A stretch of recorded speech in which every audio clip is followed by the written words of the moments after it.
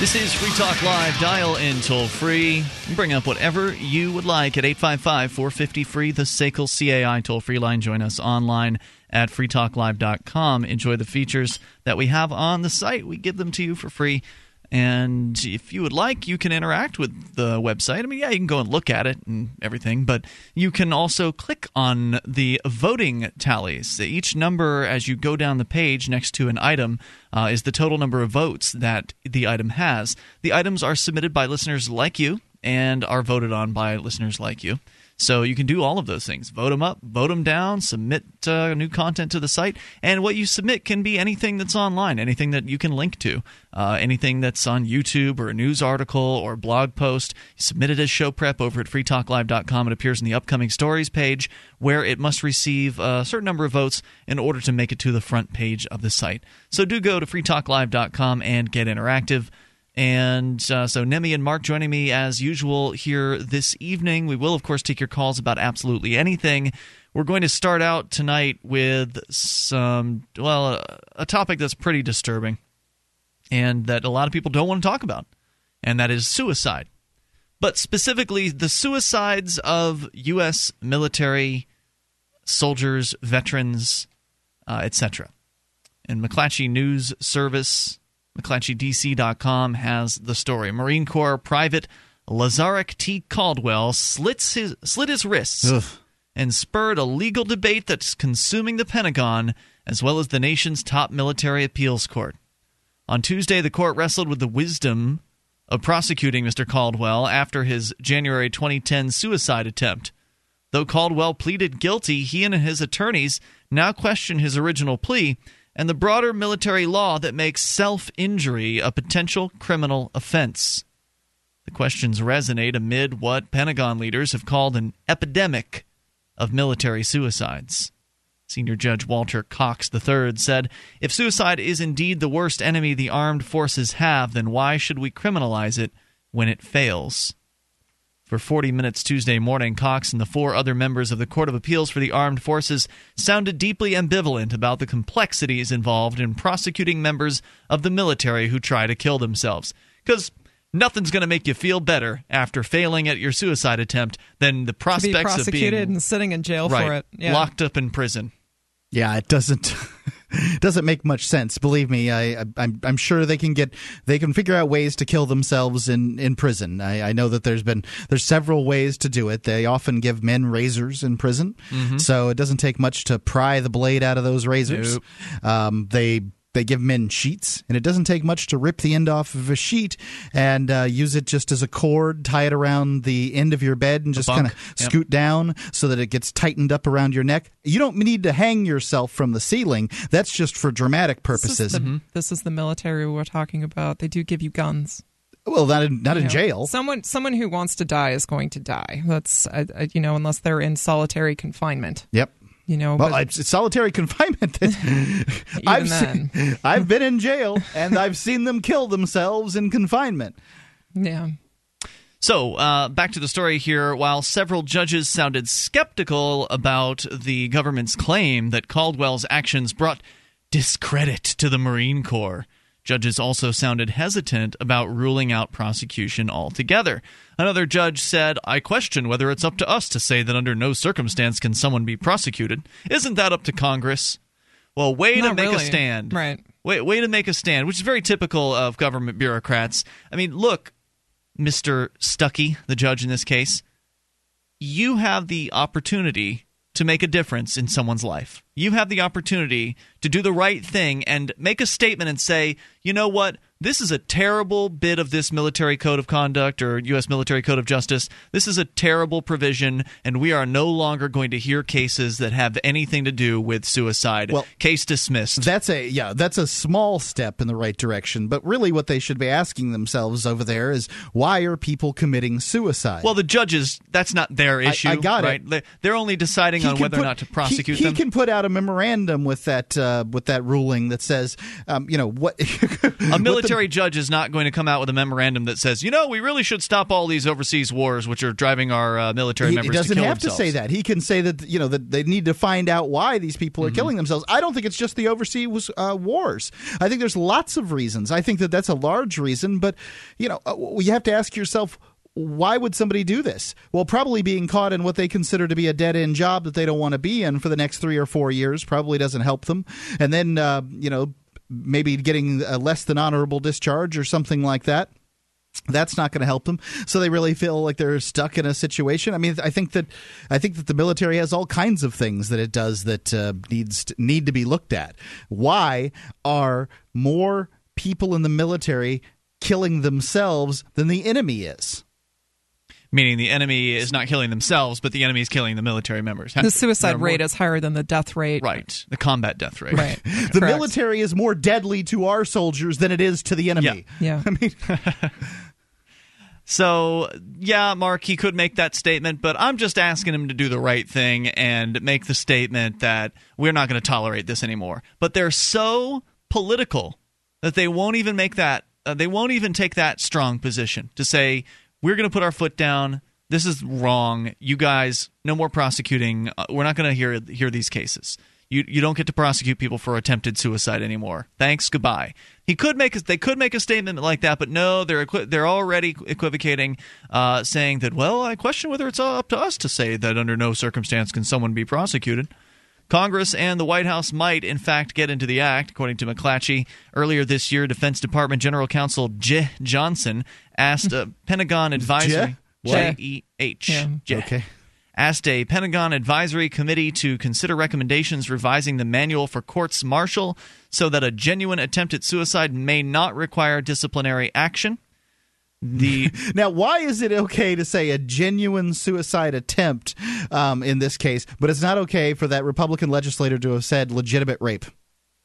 Oh, Mark. Well, really? Yeah. Well, you could have a fake a suicide you could have attempt. someone who's talking about suicide for the purpose of getting attention. Getting attention. Right, and you can have somebody lie about having been raped. I just don't think it's, this judge doesn't step in it here, but somehow that nut that thought that, getting raped, somehow the body shuts down, I don't know, the female body kills sperm or something like that. I mean, that was the thing to go after this guy for, but this term legitimate rape seems silly. I would agree. I'm sorry we didn't get to talk about this on the show.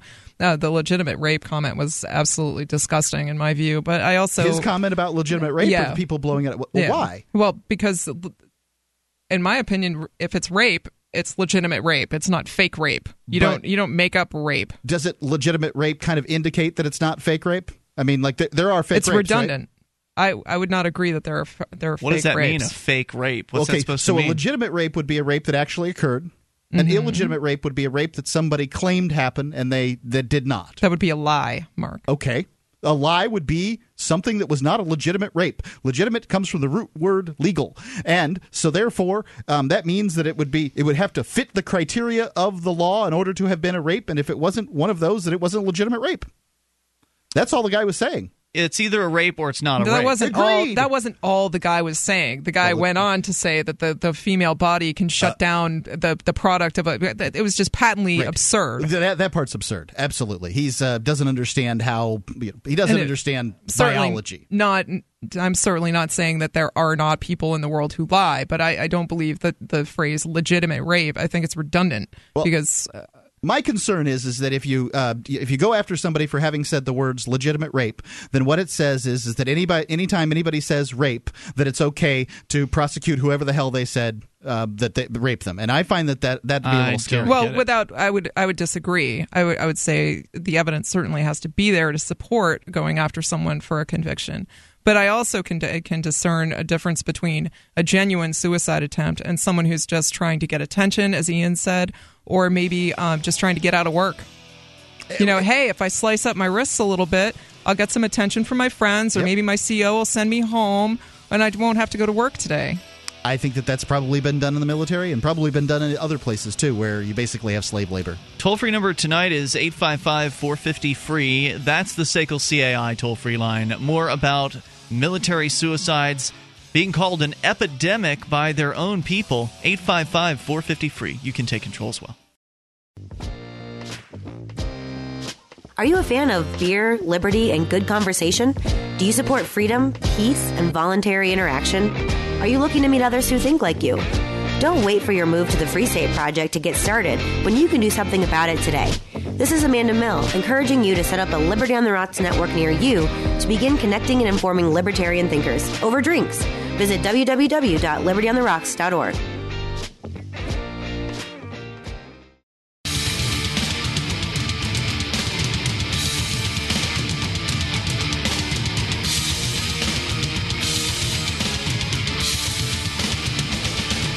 This is Free Talk Live. You can bring up anything that you would like at 855-450-FREE. It's the SACL CAI toll-free line. Join us online over at freetalklive.com and enjoy the features that are waiting for you there.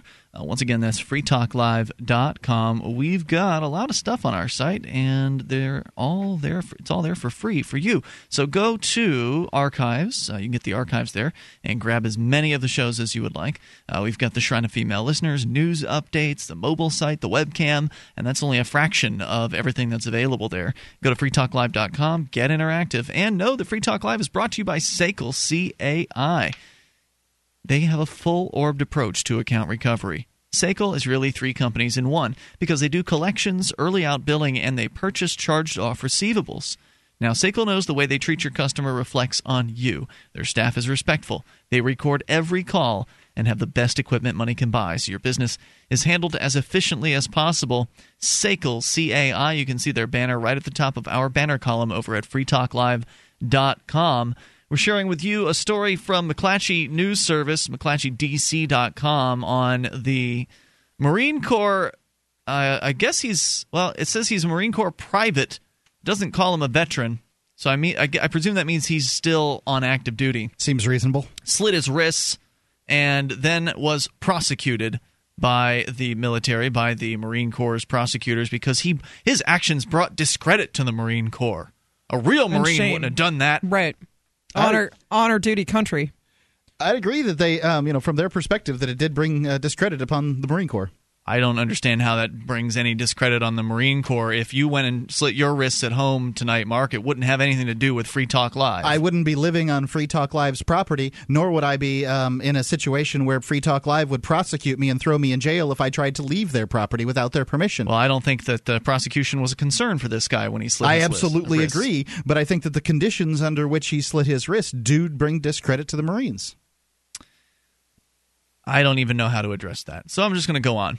Earlier this year, their defense counsel asked a Pentagon advisory committee to consider recommendations revising the manual for courts-martial so that a genuine attempted suicide may not require disciplinary action. They may make a suggestion on that eventually, that being the Joint Service Committee on Military Justice. Everyone agrees there's a problem. Last year, the 301 known military suicides accounted for 20% of U.S. military deaths.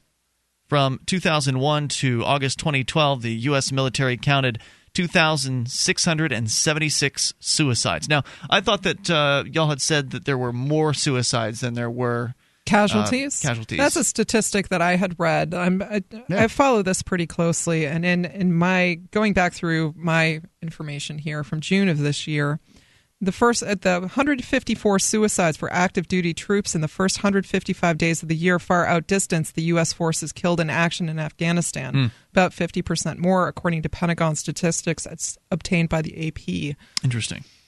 So I think this year there have been more of them? It really depends on your pool of data. Are we talking about people who are active duty? Veterans? And veterans. Right, because if you add veterans in there, you get a higher number. Right. Are we talking about people who are stationed abroad? Or are we talking about people who are active duty at home? It really depends on the pool that you're talking about. I mean, statistics, what's that famous quote from Twain? There's statistics and lies, and then there's statistics. Damn lies, damn lies, and then there's statistics. Right, yeah. There you go. So I really think that it really depends on your source, but it is certainly a problem. I mean, 154 suicides in the first 155 days of 2012 is insane to me. When you bring in the veterans into the numbers, as McClatchy does here in a moment, it really starts to make them big. I mean, it points out here last year it was only 301 known military suicides. That was just last year. And then according to the numbers, there were 3,871 veterans who were enrolled in VA care that killed themselves in 2008 and 2009. So, those aren't the same years, so we're not comparing apples to apples, but it's still pretty close. 301 in the last year. Military active duty people killed themselves. And then over a 2-year span, 3,871 in VA care killed themselves. So let's just call that 1,500, an average of 1,500 to 2,000 per year. Killing themselves in VA care, then add to that the active deaths, and it's only another. It's a frightening statistic, and it makes one wonder why. I mean, I know PTSD is an epidemic, as are brain injuries. We've read in the past that PTSD seems to be worse in the worst in people that feel guilt, and I've looked into this guilt aspect of it, and that seems, what they say there seems to be true. And the guilt seems to be centered on a couple of things. Either A, what they did over there, and maybe seeing children blown apart and things like that as a result of their actions or the actions of their comrades, and that can be tough. Or they feel guilt for leaving their comrades over there in the hands of the evil enemy. So they'll actually, there's a couple of aspects to it. In my experience, it's certainly not that I'm all worldly on this, but I did grow up military, and I have several friends who are or were in the military, and it's certainly the former more than the latter, in my experience, Mark, that people are killing themselves because of the guilt they feel over what they saw or what they did personally. It's hard to find the statistics. There aren't any statistics that I can tell on this, is why people, are experiencing the PTSD and stuff like that. But I do, certainly there are a lot of people that have had a lot of guilt over what they've seen and what they feel they've been a part of. Active duty members of the military who succeeded in killing themselves are treated as having died honorably. I think that's an interesting distinction to make, too. However, active duty members who try and fail may be prosecuted under the Uniform Code of Military Justice if the suicide attempt is deemed conduct that causes prejudice to good order and discipline or has a tendency to bring the service into disrepute, which, of course, will certainly not result in them being discharged honorably, I don't imagine, at that point. You don't think people will think less well of the military if people are killing themselves? Judge Margaret A. Ryan asked rhetorically. The Marine Corps recorded 163 suicide attempts last year and 157 attempts so far this year, according to the service's suicide prevention program. Wait a second here. Is this just the Corps that you were giving numbers on suicides for previously? No. Okay. Last year, the Marines have had 160-something suicides. How many were the entire military have? The Marines 300. The Marines is a really small force. Compared to the United States They're also the ones Army. that move into the situations first. Yeah, right? if they want to catch bullets, they put Marines in there to catch them. So that would mean they're more likely, I would think, to suffer PTSD and things like that. I'm just stunned that the Marines make up about half. Is that the number that you're saying? Yeah, that's somewhere around half of the U.S. military suicides are Marines. When you're talking about the three other forces are just, they dwarf the Marine in size. I'm going to look at the numbers here in just 1 second. But when you talk, I would imagine that the Army is somewhere on the scale of 10 to 20 times the size of the Marines. Okay, well, check it out and let us know. We'll continue here. So 157 attempts so far this year, and those are just attempts. So remember, the original number I gave you, Mark, was 301 suicides. So we don't know how many of those attempts. I guess if it's cataloged an attempt, does that mean it did not succeed, or Correct. do all attempts, have some successes and some not so much? Generally, when you succeed, it's not considered an attempt. Okay, 855-450-FREE. That's it's a suicide. Yeah. You have killed. It's a successful suicide. It's a legitimate suicide. Suicide is a term for So we weren't success. comparing the same thing. It was 157 attempts compared to 301 suicides for the whole military. We can continue with this in moments, though. It's Free Talk Live. In every age, a technology is created that upends the foundations of society. The wheel, the printing press, the internet. Now, in a world sliding into financial chaos, a new technology is changing the way monetary systems work around the world. It is called Bitcoin. Bitcoin is a new form of money, controlled not by banks, governments, or corporations, but through mutual commerce between free individuals. To learn more, visit weusecoins.com.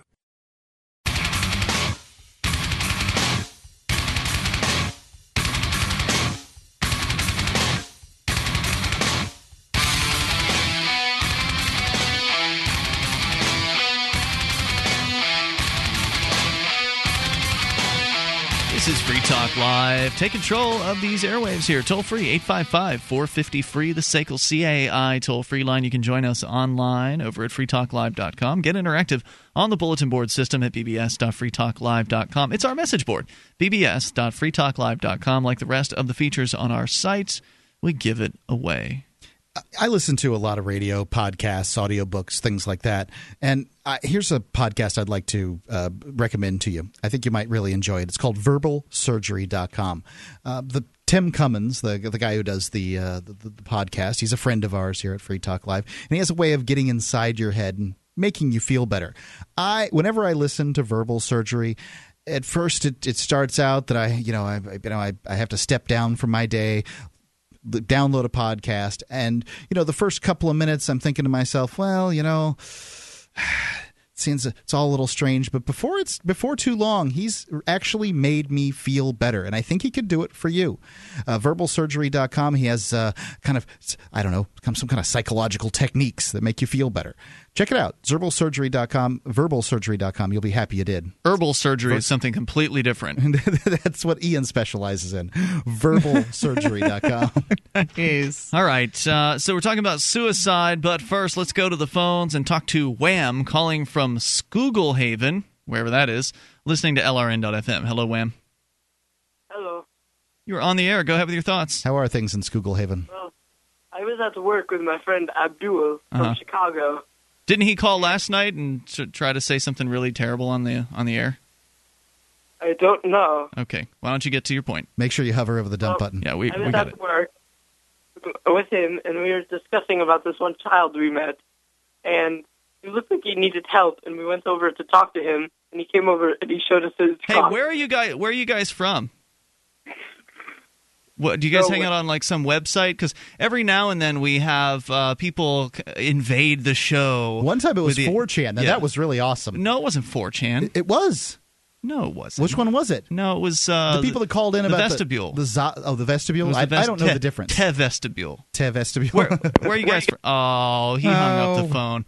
I don't even know what he was saying there. But at least we didn't have to dump him that time. He tried to say the C word. Did he? Yeah. Oh, I didn't hear it. You just cut him right off. I didn't cut him off. He was there the whole time. I didn't cut the line. With your speech. Oh, okay. You jumped in just as he was getting ready to say, I tried to say a bad word on the air and they dumped me. I think it's just the same guy or two guys. Yeah, I think it was the same guy. You need to get outside more, really. It's dark out right now up in the northern not hemisphere. Everywhere. Not everywhere, no. Like, come on, there's stuff to do at night, too, Mark. Not outside. What? The kid's like 14. How many 14-year-olds do you want running around outside? Stay inside. Okay. Find Go something get some productive air. to do. Get your homework done. Exactly. Apparently, 855-450-FREE. We're their babysitter at this point. Which, come on. You can be more creative than that, can't you? I guess that's about the level of creativity that you can expect from a teenager. But really, I'm disappointed. 1-855-450-FREE. That's the SACL CAI toll-free line. And we're talking about suicide, the epidemic of suicides, as it's been called, even by people in the military, where literally hundreds and thousands of people have taken their own lives, both on active duty and after the fact as military veterans in the service of the VA. And we're going through a McClatchydC.com article about this, where prosecutors are charging people who attempt to kill themselves and fail.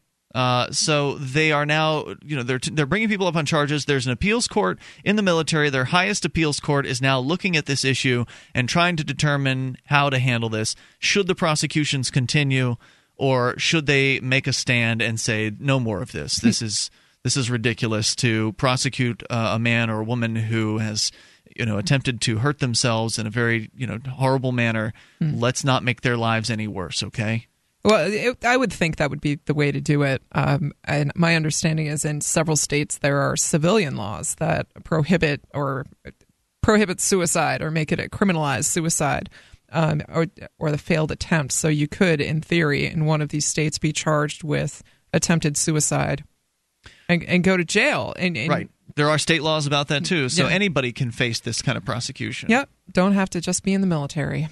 Which I think is really awful, and those laws they need to be overturned. By the way, the absence of compassion. I had talked about the populations of the personnel of the United States military, and I was just off. Way off. As far as the numbers in the Marines versus the Army. I thought that it was I really did think it was something like 10 to 20 times, and I guess it's closer from like 2 to the Army's like 2 to 3 times the size of the Marines. According to the 2010 demographic reports, as sourced to us from Wikipedia by our board operator, the Army has 561,000, almost 562,000 people. Marine Corps, about 203,000. Navy, 323,000. Air Force, 329,000, and the Coast Guard with 41. If you wrap in the the reserves into those, the Army's numbers swell exponentially beyond the Marines. But if you add in the Army Reserve and the Army National Guard, then you go from 561,000, you add in 362 plus 205, so you go over 1 million at that point. And that was the number I thought that were in the Army, like, in excess of 1 million, but I thought the Marines were a much smaller force than that. So you're talking maybe the Army's maybe 5 times larger than the Marines. Yeah, there you go. So 855-450-FREE. We continue here with the numbers. The Marine Corps recorded 163 suicide attempts just last year and 157 thus far this year, according to the Suicide Prevention Program. Apparently that's not working very well. Statistics for other branches weren't immediately available. Prosecutions are infrequent, but they do occur. Marine Corps Lance Corporal Darren Evans faces murder charges in the death of his roommate at Camp Pendleton in California. Prosecutors have also charged Evans with self-injury because he subsequently threw himself from the 3rd story of his barracks. On the other hand, Medal of Honor recipient and Marine Corps veteran Dakota Meyer recounts in his 2012 memoir that he once put a gun to his head and pulled the trigger in a moment of post-combat distress. The gun, however, wasn't loaded, and Meyer was neither caught nor prosecuted. Well, how could he be prosecuted if he wasn't caught? Now a civilian resident of Oceanside, California, Caldwell was a 23-year-old Marine private in January 2010. He'd been diagnosed with depression and post-traumatic stress disorder after suffering through other personal problems. After Caldwell was told that he was being sent to the brig over the alleged theft of a belt, he slit his wrists with a razor in the barracks of Camp Schwab, Okinawa.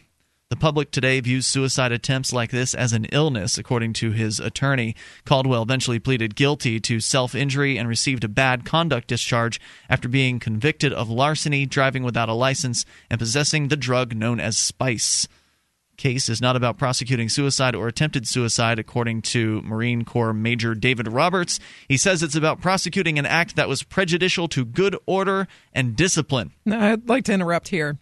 He pled guilty to self-injury, received the bad conduct discharge after being convicted of larceny. Different charges resulted in his bad conduct discharge, not the self-injury charge, at least the way this is written. Mm-hmm. I do know that K2 or spice is heavily frowned upon in the military. If you're caught with it once at any of the military schools, you're out. Interesting. Gone. See ya. Chief Judge Baker asked skeptically whether the military would charge someone who developed post-traumatic stress after 5 combat tours because the judge thought self-injury was an odd charge for military prosecutors to levy. Hansel suggested one potential solution, telling judges they could set a rule that once a reasonable case has been made that a suicide attempt was genuine, the burden would shift to the government to prove otherwise. It might require an additional policy change from military and political leaders to treat suicide attempts as something other than a crime. So I think this is asking the military to be something that it isn't, which is a nurturing, compassionate entity where and I don't see that happening. But I also doesn't look like it's going to happen. I also don't think that this should be a crime that people should be going to jail for. I'm surprised they're not pursuing breach of contract, frankly. 855-450-FREE is the toll-free number. Maybe you want to tell us what your experience was like in the military. Are you suffering from PTSD, and have you had suicidal thoughts? What is your story? 855-450-FREE. The successes are piling up and proving the Free State Project is a real movement and no longer just a great idea. When you're planning your move to New Hampshire, consider Keene. Keene is famous for its civil disobedience and non-cooperation, and there's plenty of political opportunity as well. Though it's more than just activism, with regular social events each week. See what's happening at freekeen.com and get connected with video, audio, one of the busiest liberty forums in New Hampshire, and more at freekeen.com. That's freekeen.com.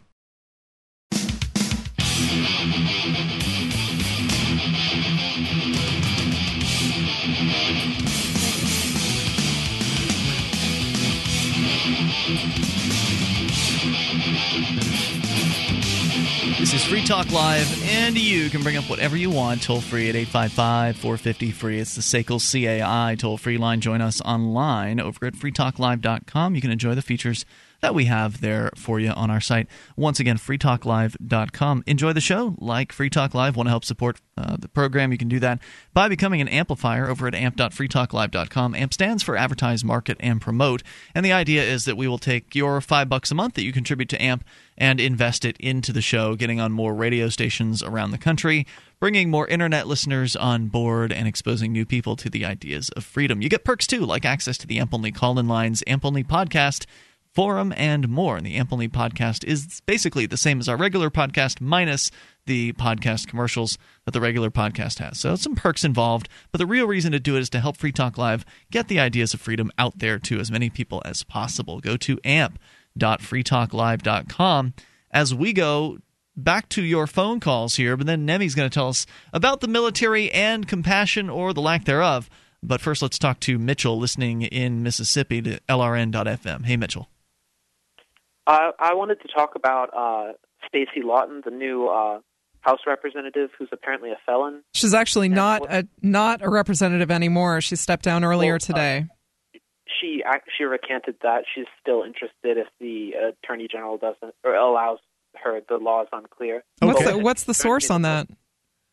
It came out relatively recently, but what concerned me the most was she was like, what she had apparently ran on was like the welfare state and poverty and homelessness, and trying to like make like new expansive programs on those sort of things. And apparently she'd used Social Security disability to like essentially like subsidize herself while she didn't work, which is pretty outrageous. That like she and the credit card fraud that she'd committed, she's only paid about $200 out of like $1,000, like in comparison to like $1,800 that she hasn't paid. That's still outstanding from 2 years. So it's about $180 that she's paid on that since 2008. Yeah, roughly. Yeah. Now, this is a New Hampshire state rep, from Nashua, right? Yeah. And she'd also called the emergency services ambulance line to get a free ride home.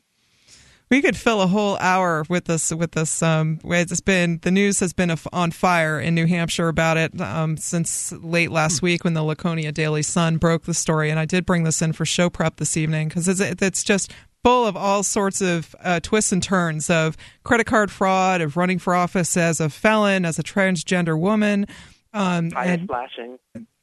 Tire slashing, and then there's the theft of services charges that you mentioned up at the Weirs Beach up in Laconia after the fireworks because she didn't want to walk home, so she called for an ambulance. Did voters instead. know about any of this prior to the election? No, she didn't disclose any of the stuff. And she'd ran like I forgot the exact number, but at least like 3 or 4 other times, and she'd gotten like 20%, and then it was 10%, and then 2% for different city council things, and then interesting. She started transitioning, and it I mean, I hate to say this, but it almost makes me suspicious if she like switched genders to kind of garner media attention and then become like a PC kind of. I doubt that. I wouldn't agree with that because that's a lot of painful surgery just to get some positive media on your side.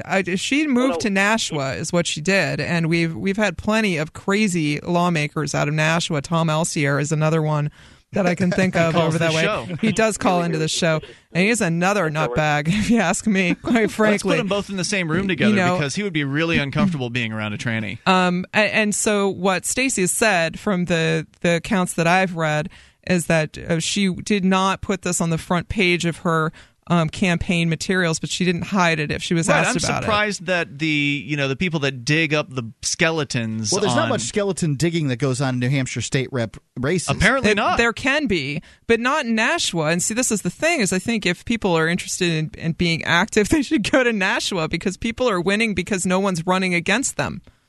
That's how Tom Elsier got in, and I'm not sure if that's the case that happened here, but certainly this is insane. I'm surprised that this didn't come out before. Yeah, it's before a crazy story. Yeah.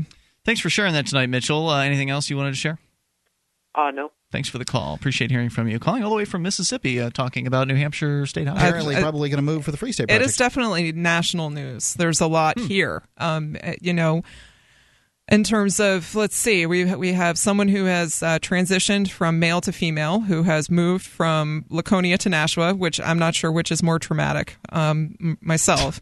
But she's been convicted of credit card fraud. And the caller, Mitchell, you said, mentioned that she's also on SSI. I'm not sure if she's on SSDI or SSI, but there's a great furor that this 28-year-old person is collecting benefits and saying that she's unable to work while she's holding down two state jobs, political offices, and also volunteering on top of that. What's the second job? I don't have that in front of me. I can find that at the break. Certainly a state rep, and if you can go do the work of the state rep, you could do a lot of clerical type work. Absolutely.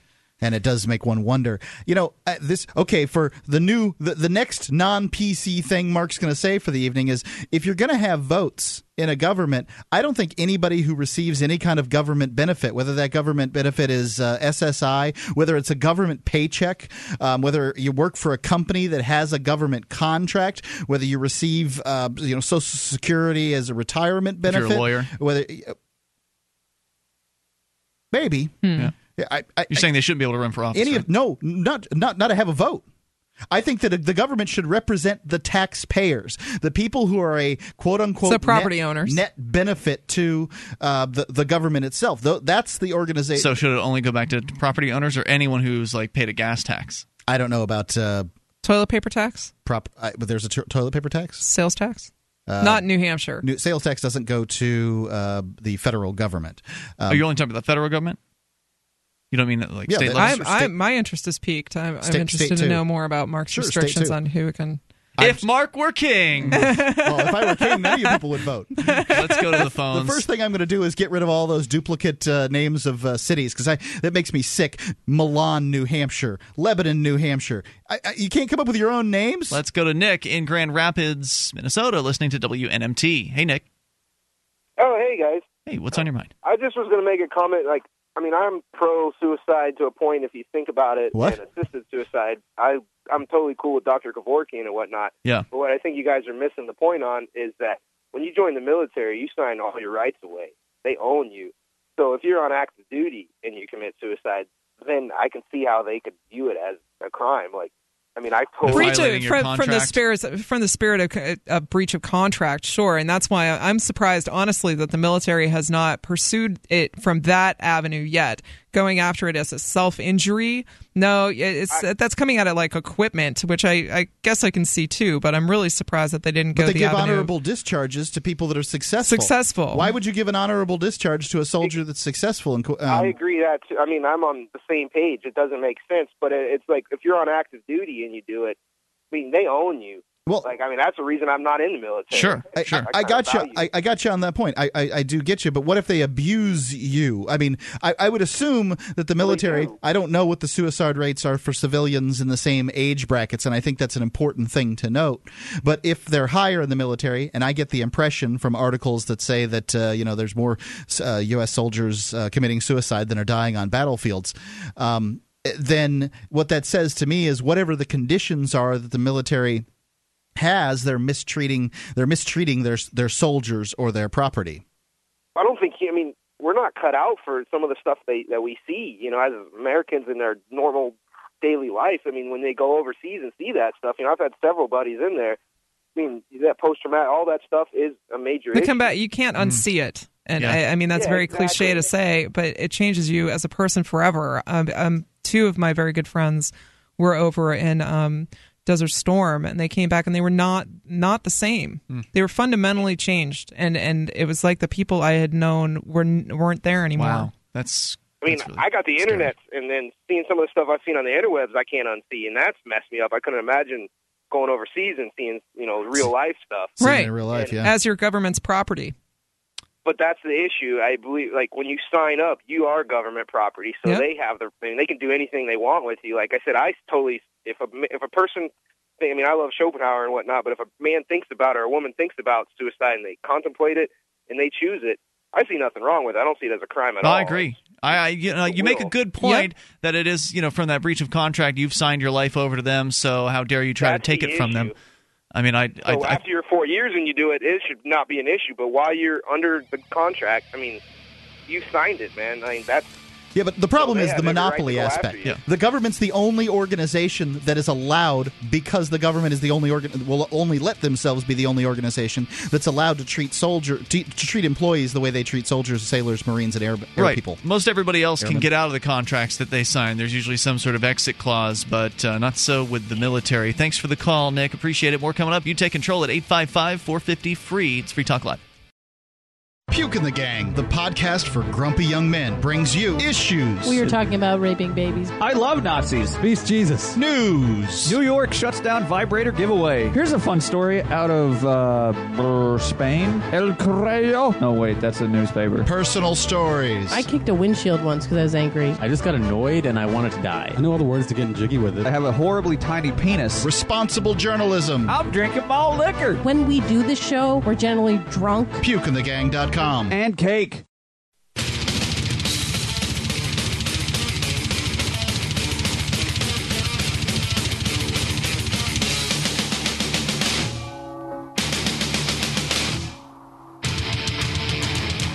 This is Free Talk Live, and we're launching into the second hour of the program. You can dial in toll-free, bring up anything you would like. 855-450-FREE, the SACL CAI toll-free line. 1-855-450-3733. With you in studio tonight, it's Ian. Nemi. And Mark. We've been talking about the military and suicide, two things that appear to go together hand in hand these days, with epidemic levels of suicides both in and out of the military, meaning military veterans are killing themselves as well as people that are active duty, and they don't know quite what to do about it. Of course, here's a hint. You could always end all of these insane wars that are going on and stop putting people in harm's way unnecessarily. That would probably help. But until then, you can pretty much count that people are going to continue to see horrible things and be a part of horrible things, and therefore want to not be around anymore to have to contemplate those horrible things into the future. See no other way out. Yeah. So, Nemi, you wanted to share with us a related story because we were talking about how these judges in the military court, the highest level appeals court in the military, are looking at this issue of should prosecutors in the military be going after these people, meaning that if you fail at your suicide, should they prosecute you for it? Right. And that's what's happening. People are being prosecuted for failing at suicide, and the judges were debating whether or not that should continue on or whether or not it's even their place to make that decision.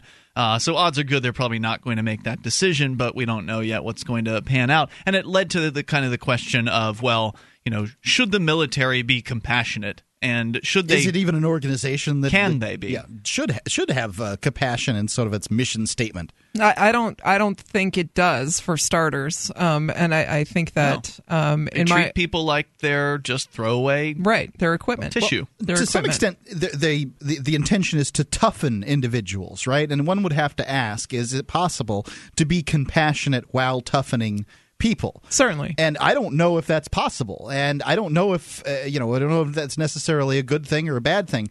I think the fundamental problem, one of the fundamental problems that the military faces is the fact that it actually makes it impossible for you to quit, or very difficult for you to quit. So that's a huge problem. There you've got the problem with, people who do not want to be there. They only are going to cause morale problems, attempt to commit suicide. Why would you want those people in your ranks? Why would you want to hire why would you hire somebody for your business who then proceeds to urinate all over the floor or insult your customers or destroy the displays? I mean, you would not want that person around. And similarly, you wouldn't want somebody who was going to poison your other, the mindsets of the other people there. But to your point about toughening people, it's, the basic training part that's supposed to toughen them. And if and that works to some extent, right? They're going to get physically strong. They're going to be, told what to do, and they're going to respond and all that. But then eventually the breaking part happens later on, right? So these people that are committing suicide, I wonder how many of them are in basic training versus over in Afghanistan or Iraq or wherever it is that they're fighting versus in the VA. I don't imagine there's as many suicides during basic training because you haven't seen the horrors of war yet. It's at that tough, point. and I imagine some people want to go home once they get there, and if you don't make it out of basic, you're not going to be deployed. So it's quite possible to get kicked out of basic. It's pretty easy to get kicked out of basic, actually. So I get what you're saying about the toughening people up, but I think the compassion should come on the other side. I mean, I don't think there should be a military, but if it's going to exist, people should at least show compassion to people that need to be shown compassion. And at the point at which these tough guys break down, then it's over for them at that point. I don't think that once they're broken individuals, I don't think that you're going to toughen them right back up. I absolutely agree with that. I would agree, and I think further to your point, Ian, as if I'm an employer and I have someone peeing on the floor, if I'm not able to fill that spot, if I don't have someone else that can fill that employee's position, I may need a warm body who's peeing on the floor to get me to the next day of business. And I don't think so. I know it's a stretch. You would shut it down, but shut the business down till you can find the right but people. that's not how the military operates. And the military is not. Someone in chat at the LRN chat mentioned this, and I saw it myself too, is lies on the part of recruiters. Promises and broken promises. And you're 16, 17, 18 years old sometimes when you're going in to talk to these people about the promise for your future. And they give you a song and dance, and you sign up, and you go find out what it's really like, and you want out because somebody lied to you. You don't get out because someone lied to you. And that comes back to compensation. Compensation is, if somebody can go through the military and spend 6 years in special forces or something like that, and one of these elite cadres get out, join one of these military contracting organizations, and get paid 5 times what they were getting paid previously, what that says to me is that they were getting paid less than market value for their work. Mm-hmm. And the only way that you'd be able to do that is by threatening them with jail or treating them like a slave. So this, also an interesting aspect is I've been told, and I'm not 100% sure the legality of this, but that companies really aren't allowed to give recommendations for employees any longer. The bigger the company, the more likely it is that all you'll be able to say is yes, Ian Freeman worked here from this date to this date, and that's all they'll tell you. They won't say he was a good employee, he was surly, he came to work without being shaven, or whatever it is that they won't give you any kind of recommendation at all. But the military has all kinds of designations for your release. There's honorable discharge, there's less than honorable discharge, there's general discharge, there's all kinds of these. There's dishonorable discharge. So they've got all kinds of ways to be discharged. And I think that may be that may be part of the root of this problem too, that people are concerned about leaving the military, because you could leave the military. All you have to do is basically refuse to work, or depart, and mostly they don't do anything about it. They don't do very much at all about it. That's what we've been told. That's what we've been told by people who have done it. Yes. Now, I don't know. I haven't been there, but that's the evidence that we've got on this side. And so, I mean, it's the concern about what is this discharge going to do to the rest of my life? Well, I might as well kill myself. I'm going to get a less than honorable discharge. I mean, if the less than honorable discharge designation is killing people, maybe we should get rid of it. I don't know if that's what's driving people to suicide, but then again, we don't know. We don't have whatever the suicide notes were. People feel trapped. I think part of it is people feel trapped. I think it's unreasonable to say that is a primary concern of someone who's committing suicide in the military, is the status of their discharge. I don't know what... I'm going to guess the primary one is the stuff they saw that they can't erase. Right. Desperation will cause people to commit. There's people committing suicide stateside, too. Desperation will cause people to act in strange ways. And if you give them fewer and fewer outs, you're more likely to create desperation. All right. So, Nemi, what did you want to share with us? I wanted to share with you a New York Times article from June of this year where Leon Panetta was speaking about suicide prevention in the military. I'll start with a quote from Cynthia Smith, the Defense Department spokeswoman at the time, said the Pentagon had sought to remind commanders that those who seek counseling should not be stigmatized. This is a troubling issue, and we are committed to getting our service members the help they need, she said. I want to emphasize that getting help is not a sign of weakness. It is a sign of strength. Now, this is a woman saying this who works for the Defense Department. But the getting help is not a sign of weakness. It is a sign of strength is not generally the view taken by anyone, especially the military. So in a letter to military commanders in May, Defense Secretary Leon Panetta said that, quote, suicide prevention is a leadership responsibility, and added that commanders and supervisors cannot tolerate any actions that belittle, haze, humiliate, or ostracize any individual, especially those who require or are responsibly seeking professional services. But veterans Which groups suggests that that's going on, right? That veterans people are groups, being made fun of and such. Oh, sure. Well, that can be said of civilian life as well. Veterans groups said in response that the Pentagon had not done enough to moderate the tremendous stress under which combat troops live, including coping with multiple deployments. Quote, it is clear that the military, at the level of the platoon, the company, and the battalion, that these things are not being addressed on a compassionate and understanding basis, said Bruce Perry, chairman of the Coalition of Veterans Organizations, a group based in Illinois. They need to understand on a much deeper level the trauma the troops are facing. 855-450-FREE, that's the SACL CAI toll-free line. You can take control of the airwaves. Bring up what you want here, and we'll continue. Military and compassion, can they be mixed? Sounds like some people want that to happen. 1-855-450-FREE. What's your experience and thoughts? Share them. Free Talk Live. Do you have a website or product that you make available to people nationally or even internationally? Free Talk Live is heard on more than 100 radio stations and 2 XM channels. FTL has also been voted 5 times the best political podcast of the year and 4 times been named to Talkers Magazine's Heavy 100 list, the 100 most important radio programs in the country. We can do ad packages for you from as little as $500 a month on up to $3,000. I'll work with you to customize a package that will work within your budget. Contact me, Mark, at mark@freetalklive.com.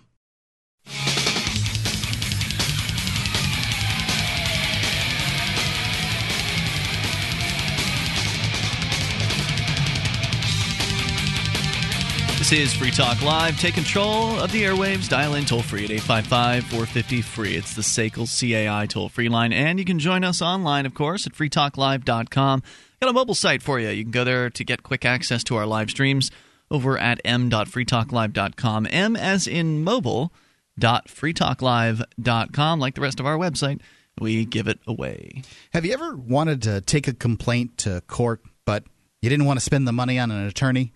I mean, attorneys are expensive. No kidding.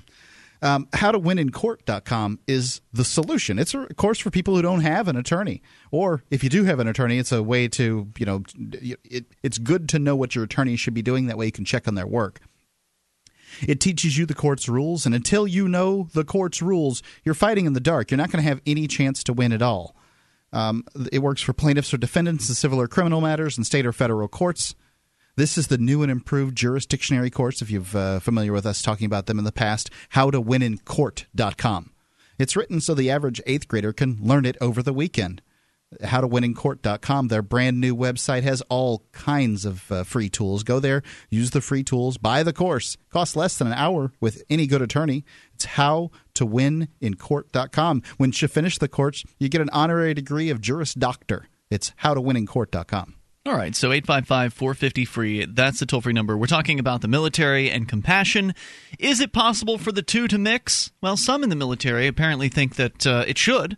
It should be possible that they should at least give a nod towards compassion in instances where people are being absolutely broken as human beings and still expected to, be seen as this bit tough as nails badass. And I'm sorry that, once you get to that point, and I can't understand it. Thankfully, I've never had to go through these things. But from my observation, once you get to the point of being broken, like many of these men, that there's no coming back from that. I have another interesting statistic here from the executive director of Iraq and Afghanistan Veterans of America. It said suicides among active duty military personnel are the tip of the iceberg. He cited a survey that group conducted this year, this is 2012, among its 160,000 members that found that 37% knew someone who had committed suicide. Wow. It's mind-boggling. It's an epidemic, and they've used that term, and I think it's an overused term in our society, but it's an epidemic. And then there's the question of what to be done about it, or what is exacerbating the problem. This spokesperson, the executive director of the Iraq and Afghanistan's Veterans of America, attributed the rise in military suicides to too few qualified mental health professionals, aggravated by the stigma of receiving counseling and further compounded by family stresses and financial problems. I read an article not that long ago in Time about the weight that the military folks who have come back to the United States face when they're dealing with the VA. I remember as a kid, my dad, retired Army, never wanted to deal with the VA. He either went to base or he didn't go, or he went to a private person. He did not want to deal with the Veterans Administration at all.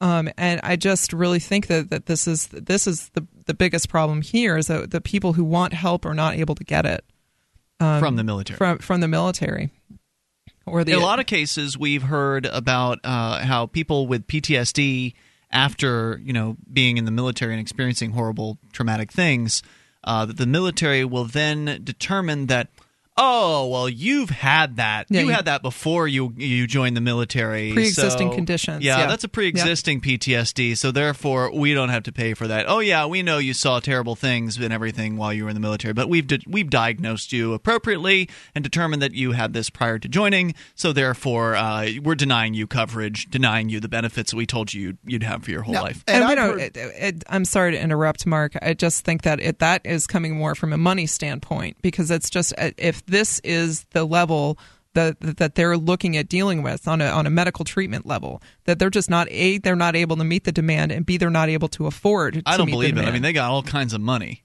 It can't be. Can it really be a money issue? Well, I do think that they have, they have a budget crunch, but they don't have. They have what they have is confusion in their budgets or priorities.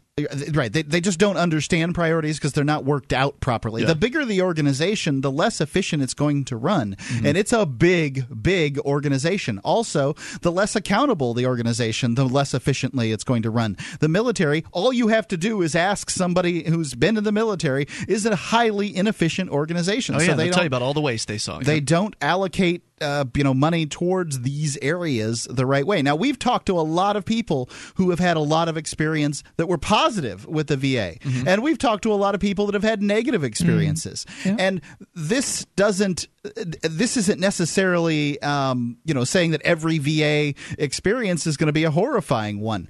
But if you have enough bad experiences with the VA, you're going to stop going. Even dealing with medical care on base as a kid. When I was covered under the umbrella of my dad's care, you were still very much in number, and this is one of the primary reasons I'm opposed to government operated healthcare, because I saw I saw government operated healthcare, and I was not impressed with it. And just dealing with my medical interactions with doctors, my family, I just don't think that. The priority is put on the soldiers who are coming home. I've said on this show before, completely aside from the basis of taxation and war, I think principally speaking, anyone who serves in the military should be screened for PTSD when they come home. I don't think that necessarily taxpayer dollars should be going to fund it, but I think it should. I just think principally it's the responsible thing to do, because these guys are going over and they're seeing things and doing things that they can't deal with, and coming home and finding absolutely no support. Yeah. And this is what it comes to. And I think that's just a tragedy myself. I feel like I might have been too negative earlier when I said that, they can't get better from being broken. I don't think that's necessarily true. I think you can probably heal. I think in a lot of cases it is true. I think that you can, you don't have to be stuck in despair. You can certainly try to, work toward healing yourself on that. But ultimately, you'll never be the person you once were. Certainly, that's true. I don't think you'll ever be the soldier again. You don't get to erase those things. Yeah. And that's true as well. Yeah, I think you can come back from it, and there's a lot of evidence you can live a productive life. You can, things can get better for you. But I don't think you can be a soldier properly, in the same way that you could before. That's definitely true. And I'm not sure I agree with you necessarily, Ian, because I've personally seen friends who are very, very affected by. You've had friends take their lives. I believe, right? Yep. From their experiences and what they've seen, I don't know that I would handle seeing burning body parts in a wheelbarrow for as long as my friend did. Yeah. And that's not even the major things that affected him so much. Most of his things included kids, and seeing kids die over there. But it's hard to drop bombs and not kill kids. I understand, and so I don't envy the decision. But I think it's important. They don't realize what they're getting into either, right? No. Because you're dealing with teenagers who are the recruits. These young guys are 17, 18 years old when they're being recruited. They're fresh out of high school, or they're fresh off the football field, or fresh from behind a computer screen where they're icing their buddies on some first-person shooter. Ponin noobs. Where you hit the space bar and you respawn on the level. 855-450-FREE, and none of that can prepare anybody for the real life horror of actual combat and the other things that go along with it, the terrible inhumane things that people do to one another in war situations. 855-450-FREE. They just don't know what to expect. DVD, books, music, instruments, periodicals, computers, software, electronics, photo, cell phones, office products, home and garden, bed and bath, furniture, kitchen, pet supplies, automotive, hardware, apparel, shoes, jewelry, grocery, healthcare, sports and outdoors, toys, games, used, and more. It's a department store at your fingertips. Shop.freetalklive.com. Get all your shopping done, get a great deal, and a portion of your purchase goes to benefit Free Talk Live when you enter Amazon via shop.freetalklive.com.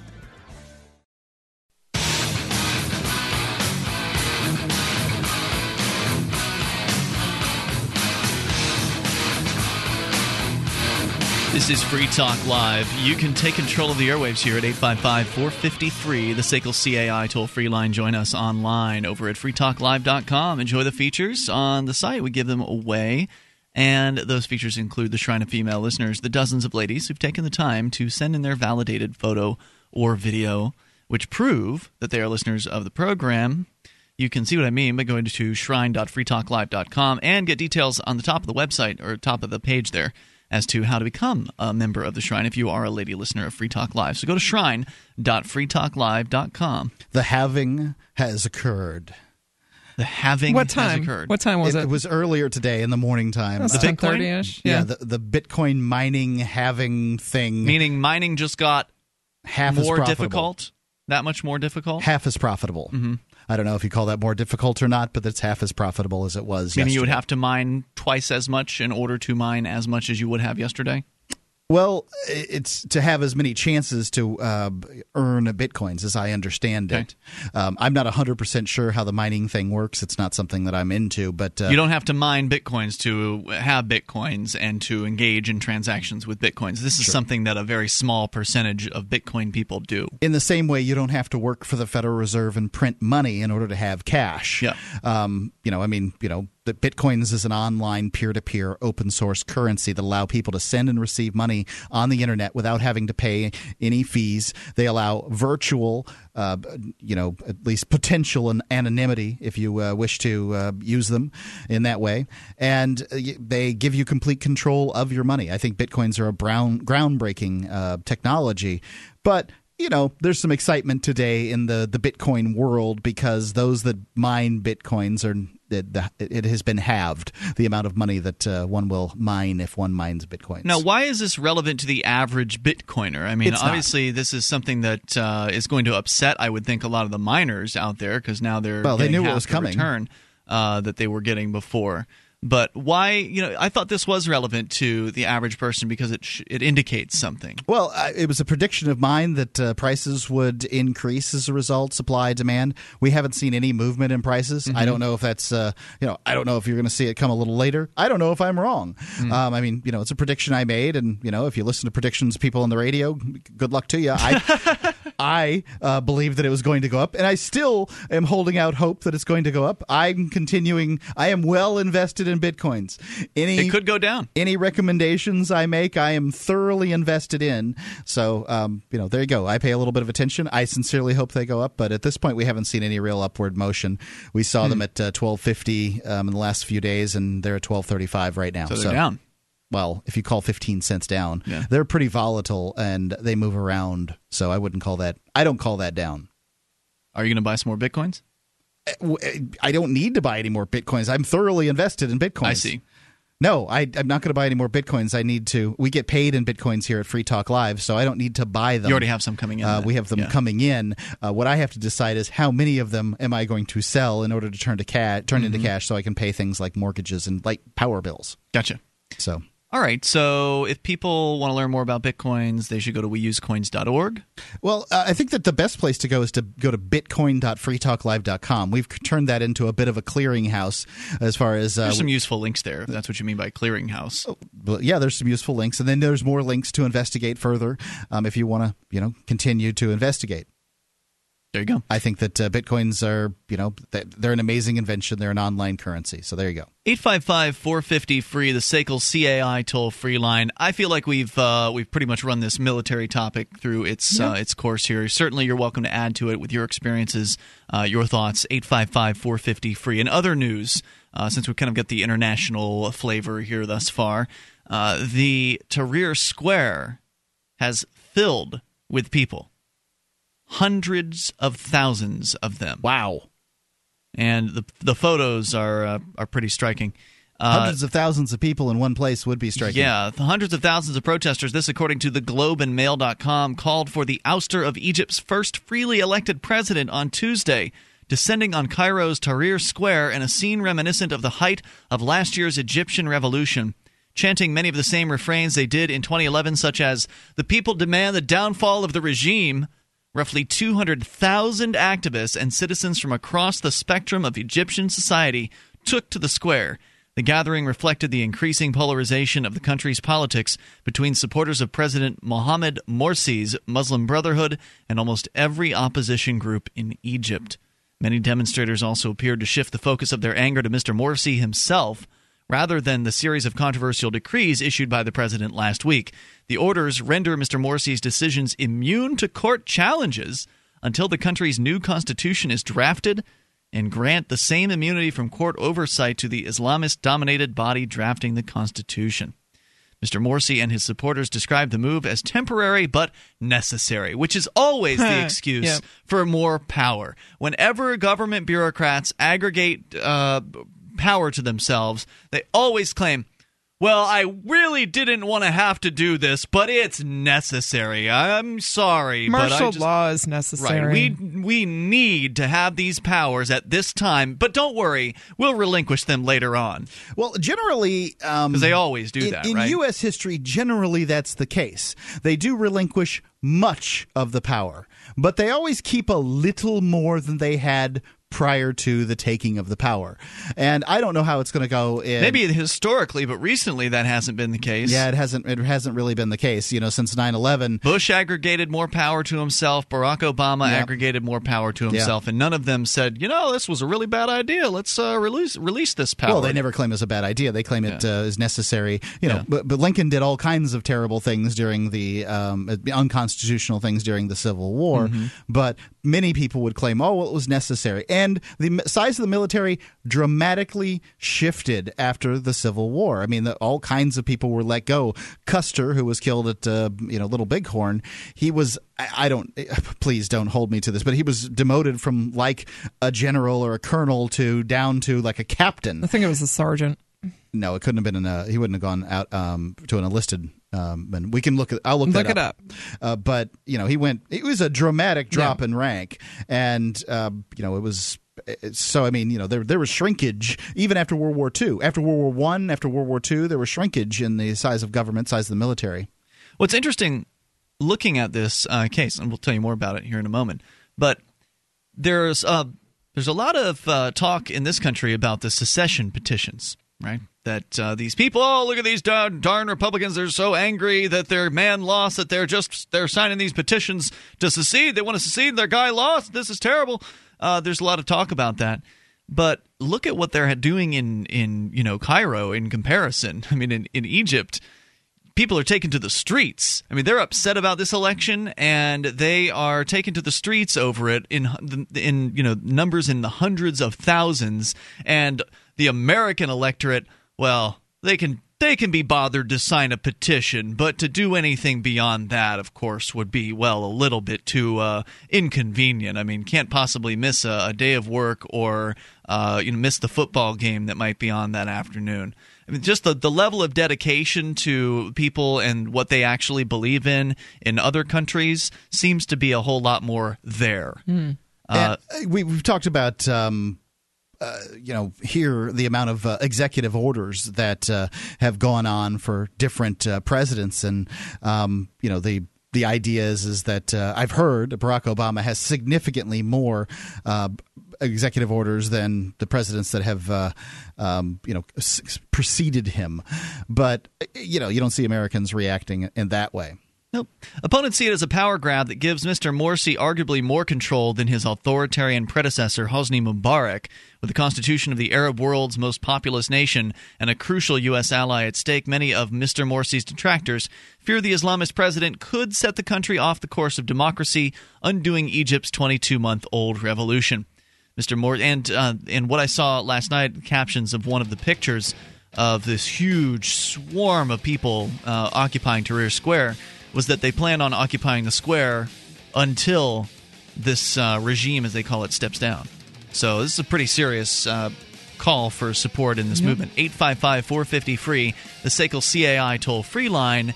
You can take control of the airwaves, whereas the calls for secession seem to have petered out after a week in the U.S. I doubt these folks are going to peter out after a few days there. It's Free Talk Live. This is Mark of Free Talk Live. We've been witnessing a meltdown of the economic engine that powers our country. With a printing press tethered to Washington bureaucrats and New York central bankers, how can we trust paper money? For years, I've been buying gold and silver from Midas Resources, and you should too. Call 877-357-9938 for a free book titled 10 Reasons to Own Gold, or go to gold.freetalklive.com. Again, 877-357-9938. 877-357-9938.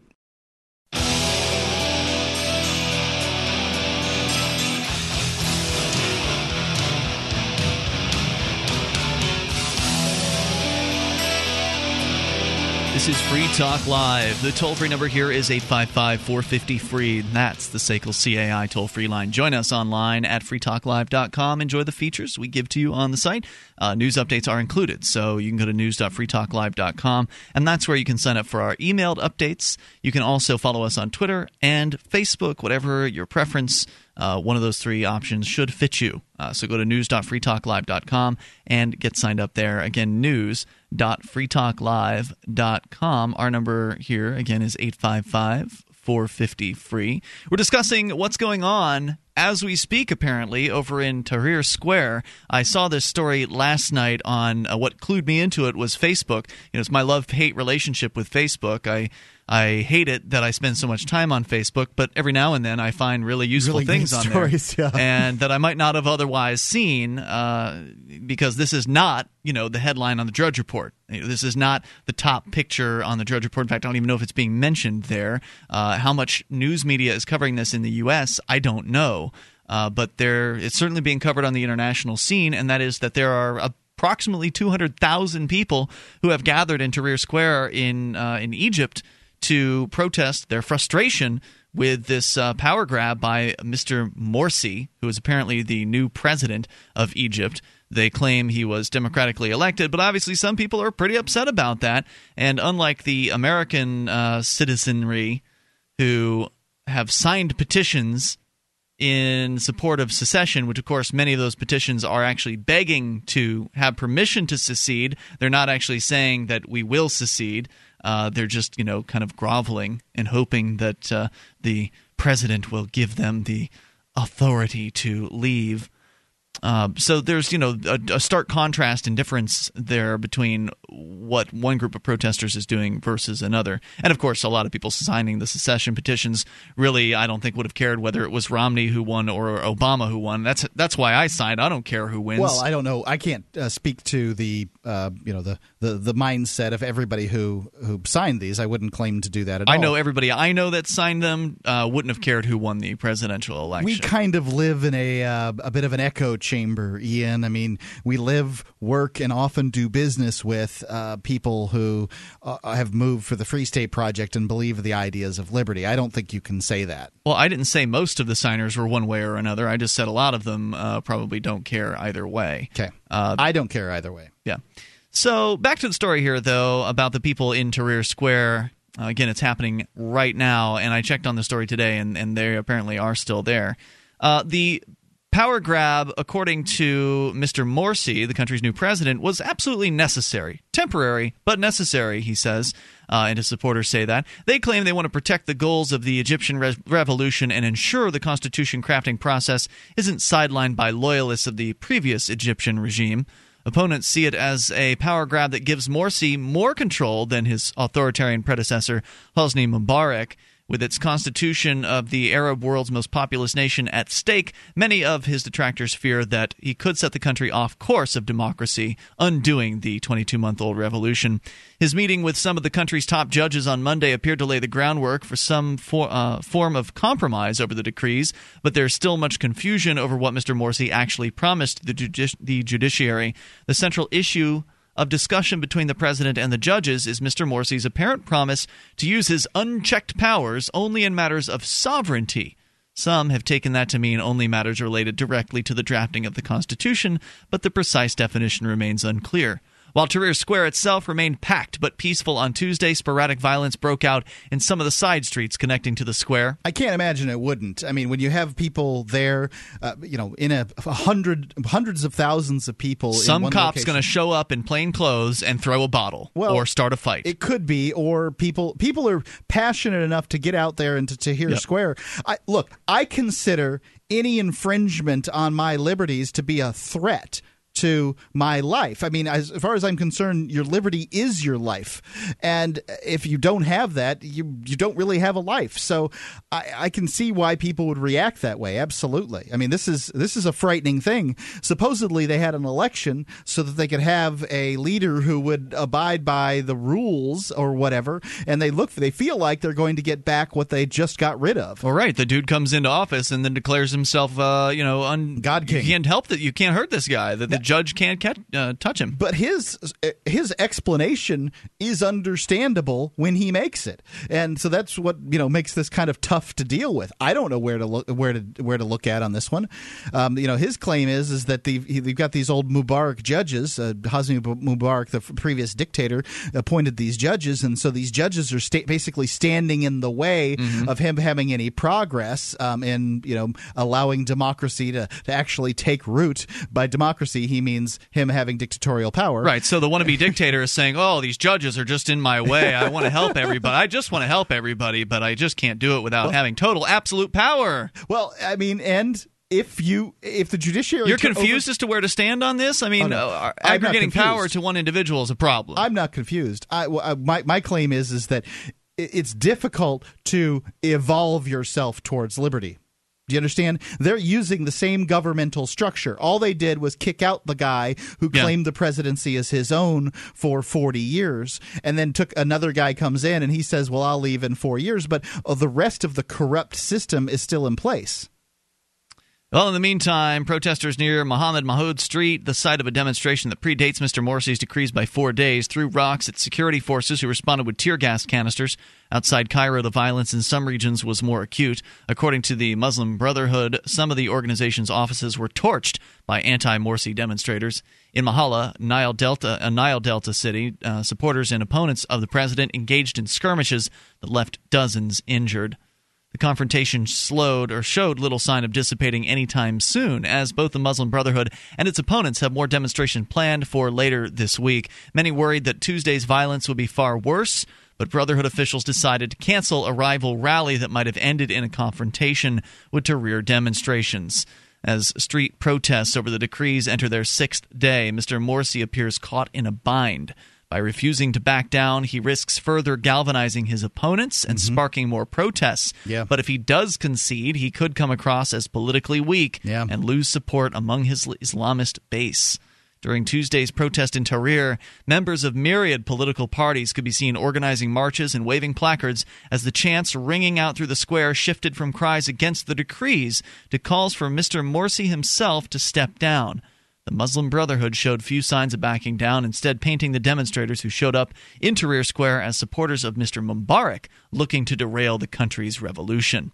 Quoting Mr. Morsi's spokesman, the Brotherhood's official Twitter account posted a note saying there would be no turning back. Decree is staying. Those not willing to reach a point of stability will be held accountable to God and history. If you don't support our candidate, God doesn't like you. Yep. God. Yeah. Oh, boy. God gets all the blame in these situations, doesn't he? And the credit, depending on which side you look at. And everybody holds up their version of God and vote for. If you don't vote for my God, you're evil. It just makes. It can't be the same guy, right? I mean, no. if both sides are praying that they win, praying to God that they win this war, are they praying to the same guy? Well, I'm sure the other side believes they're praying to the devil.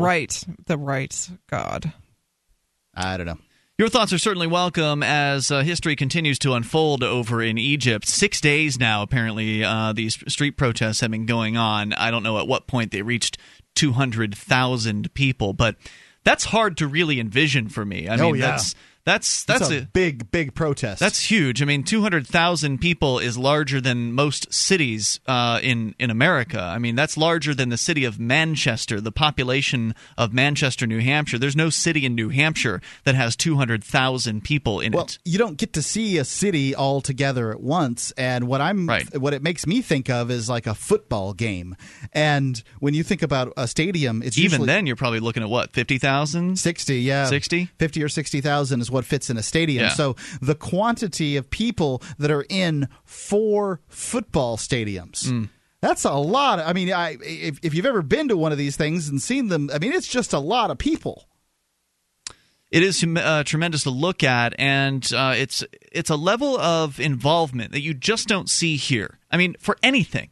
The Million Whatever March, the Million Fill in the Blank. There have been a bunch of these since there was the original one. It was the Million Man March. The Million Man March. Right. And even that, I think, only had like 100,000 or which is a tremendous which is way more. The only more. problem with the Million Man March was that they billed it as a Million Man March. Yeah.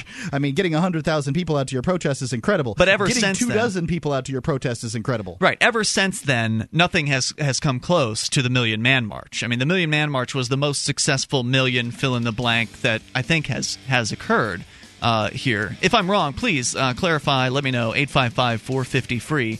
That's the SACL CAI toll-free line. But usually any other million whatever we're going to march on D.C. turns into a few hundred folks or maybe a few thousand at most. 855-450-FREE. Then again, why bother going to D.C. and marching at all? Because it's not like the politicians care. More coming up. Hour 3's next. You take control. Free Talk Live. A science fiction comic adventure from Big Head Press. Quantum Vibe. It's year 2523. There are colonies on Venus, Mars, and Mercury. People travel in bubbles, fly at hyperspeed, with brain implants and artificial gravity.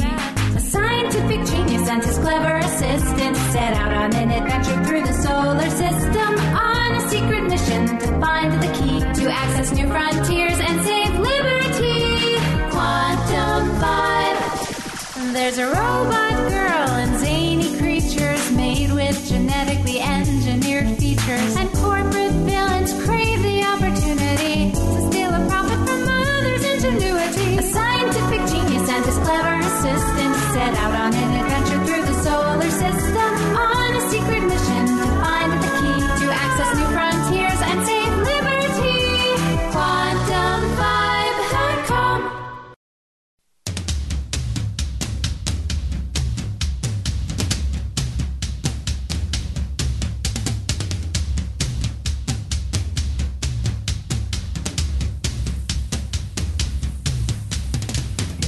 This is Free Talk Live. You may bring up what you want. Toll-free number here for you, 855-450-FREE. It's the SACL CAI toll-free line. You can join us on our website over at freetalklive.com and enjoy the features that we have on the site. You get to control the content. The stuff that you see on the front page as you scroll down are all items submitted by listeners like you. And if you find something online that you think we'll enjoy or our listeners would enjoy, you submit it as show prep, and then it appears on the upcoming stories page, where it must receive a certain number of votes to make it to the front page of the site, where more people will see it, and we're more likely to see it and talk about it. So go to freetalklive.com to get interactive. And our number here again, the best way to interact with the show is on the phone, 855-450-FREE. as we continue here. Mark, there were two stories that you mentioned to me before we started the show out tonight, and I know the one you want to talk about the most is the Bigfoot story. So maybe we'll get to the porn star one here in a little bit. But the Bigfoot story is something, you're kind of an obsessee with the Bigfoot thing, right? Obsessee might be pushing it, but I... Do you have any books, any Bigfoot books at home? I do. Okay. Yeah. I don't have a bunch of them. Pushing it. I think it's interesting. All right. I mean, maybe you're not an obsessee. How about fanatic? I find it interesting. That's all I'm willing to say. Have you ever gone out on your 11 acres and looked for evidence of the Bigfoot? Whenever I'm out, I look at the ground for any evidence of anything. I see. I've found hoping to find a large footprint, perhaps. Nope. No, I haven't. I haven't gone out looking for that. It's cold out there. No, I see. Yeah, I don't go out there. No, it's not always cold out there. No, I have not done that. Okay, but you do have Bigfoot books. I have a Bigfoot book. Just one? Yeah. Okay. I've got a Bigfoot T-shirt.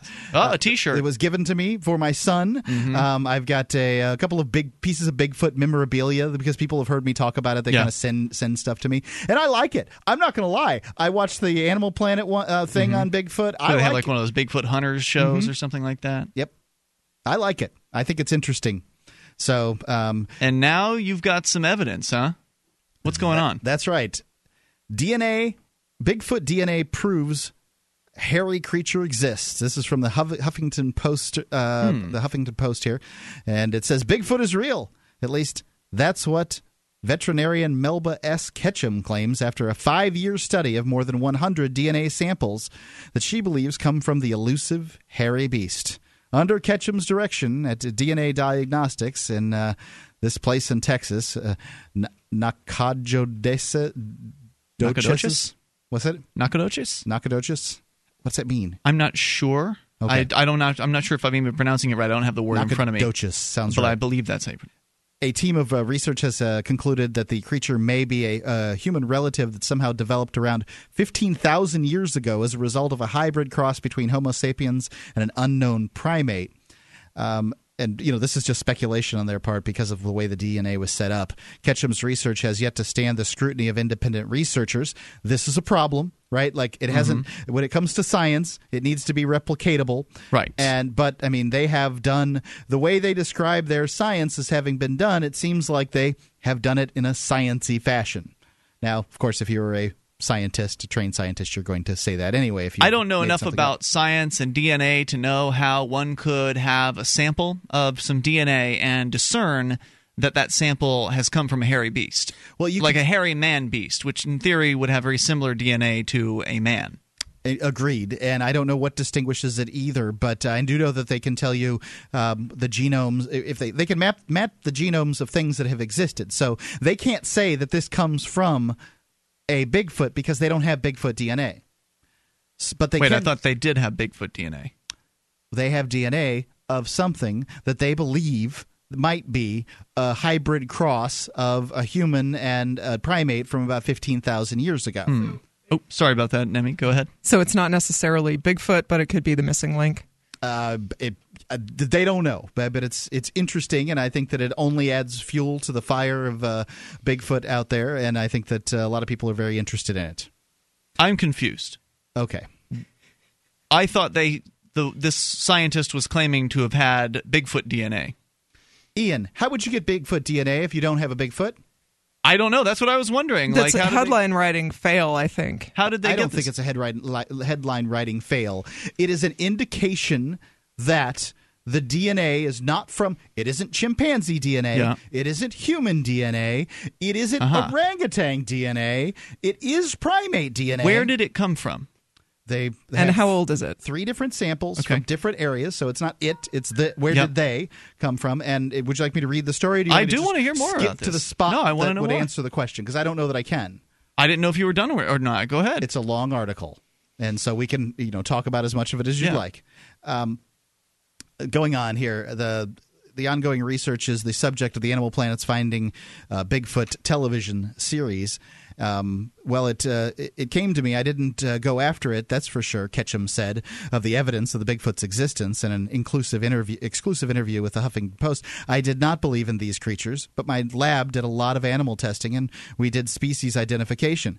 We didn't have any hits on anything interesting until 5 years ago. Ketchum's professional work includes nearly 30 years in genetics research and forensics. After her team attempted DNA sequencing of hair samples from an alleged Bigfoot encounter, they found some unusual things in the hair, but there wasn't enough DNA to conclusively verify what they were seeing. DNA Diagnostics received more samples to investigate, including hair, blood, saliva, and urine, all reportedly from various Bigfoot sightings. Ketchum's team consisted of experts in genetics, forensics, imaging, and pathology. The researcher said she believes that over the last 5 years, the team has successfully found 3 Sasquatch nuclear genomes, an organism's hereditary code, leading them to suggest that the animal is real and a human hybrid. Ketchum's studies showed that part of the DNA her team sequenced revealed an unknown primate species, she said, which suggests the Bigfoot is a real creature that resulted from this primate crossing with a female Homo sapiens. They're not all of the... Women never have to pay for it, Mark. That much is true. Sorry.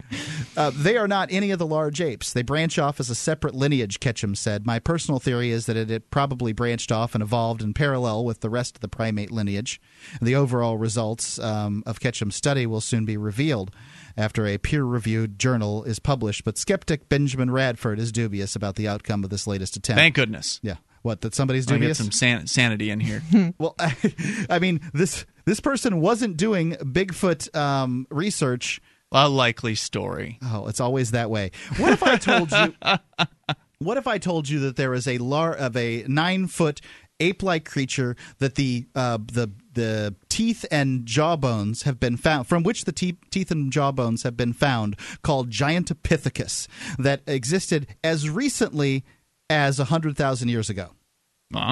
So how does that explain the Bigfoot sightings now? It's an 8 or 9 foot creature that is ape-like. And I mean, you know, so there's a reclusive ape-like creature that fits this description that they have. Reclusive. Is that DNA too? No, I don't know that that's tested in the DA. But and there was Andre the Giant too. I mean, so just because they have one creature doesn't mean that. What do you mean? That there's only one bit of evidence? There are genetic anomalies out there. No, I'm sorry. This is a 100,000-year-old verifiable. They've got genetic hundreds anomaly. And hundreds of teeth, and they've got hundreds and hundreds of teeth. They have hundreds of teeth from this creature. Teeth hold up better than the rest of bones do. You're talking about they have more than one creature. You're saying. They have, not that one creature has hundreds and hundreds of teeth. That's right. The one creature does not have hundreds of teeth. Yeah. They have hundreds of teeth from these creatures. Mm-hmm. They have several pieces of jawbones that have been collected from the Giantopithecus. And so, I mean, the idea that these creatures might not have been found in the large wastelands of, the United States, the pristine woodlands that are out there, doesn't surprise me. What does surprise me is that we haven't been able to find a body from these things, that we haven't been able to find poop, we haven't been able to find these things. But apparently people have been looking pretty hard, too. They are looking hard. The search is on for Bigfoot poop, Mark. Well, you better believe it is. Bring it. But yet somebody claims to have found DNA from urine and from what else? Blood, fur. So someone claimed to have found all of these things. Well, if you understand that the skeptics are so skeptical of Bigfoot at this point that you can't do anything but lop off the head of a Bigfoot and drag it out and smack him in the face with it like 10 times. If you smacked him in the face with it a half a dozen times, they'd say it wasn't true. You have to actually beat them unconscious with it. Let's get to what the skeptic has to say here in a moment. 855-450-FREE. He's got nothing of value. That's the SACL CAI toll-free line. I love working here. I really do. You can bring up whatever you want here. This is Free Talk Live. You can listen to Free Talk Live on the radio, podcast, satellite, webcam, and our live streams. But did you know you can listen to Free Talk Live from any phone, anywhere? Add this number to your phone, 213-493-0308. It's a long-distance call, so make sure you're familiar with your phone's calling plan. The listen lines are airing the latest episode of Free Talk Live 24 hours a day, including our live shows. Call 213-493-0308. That's 213-493-0308.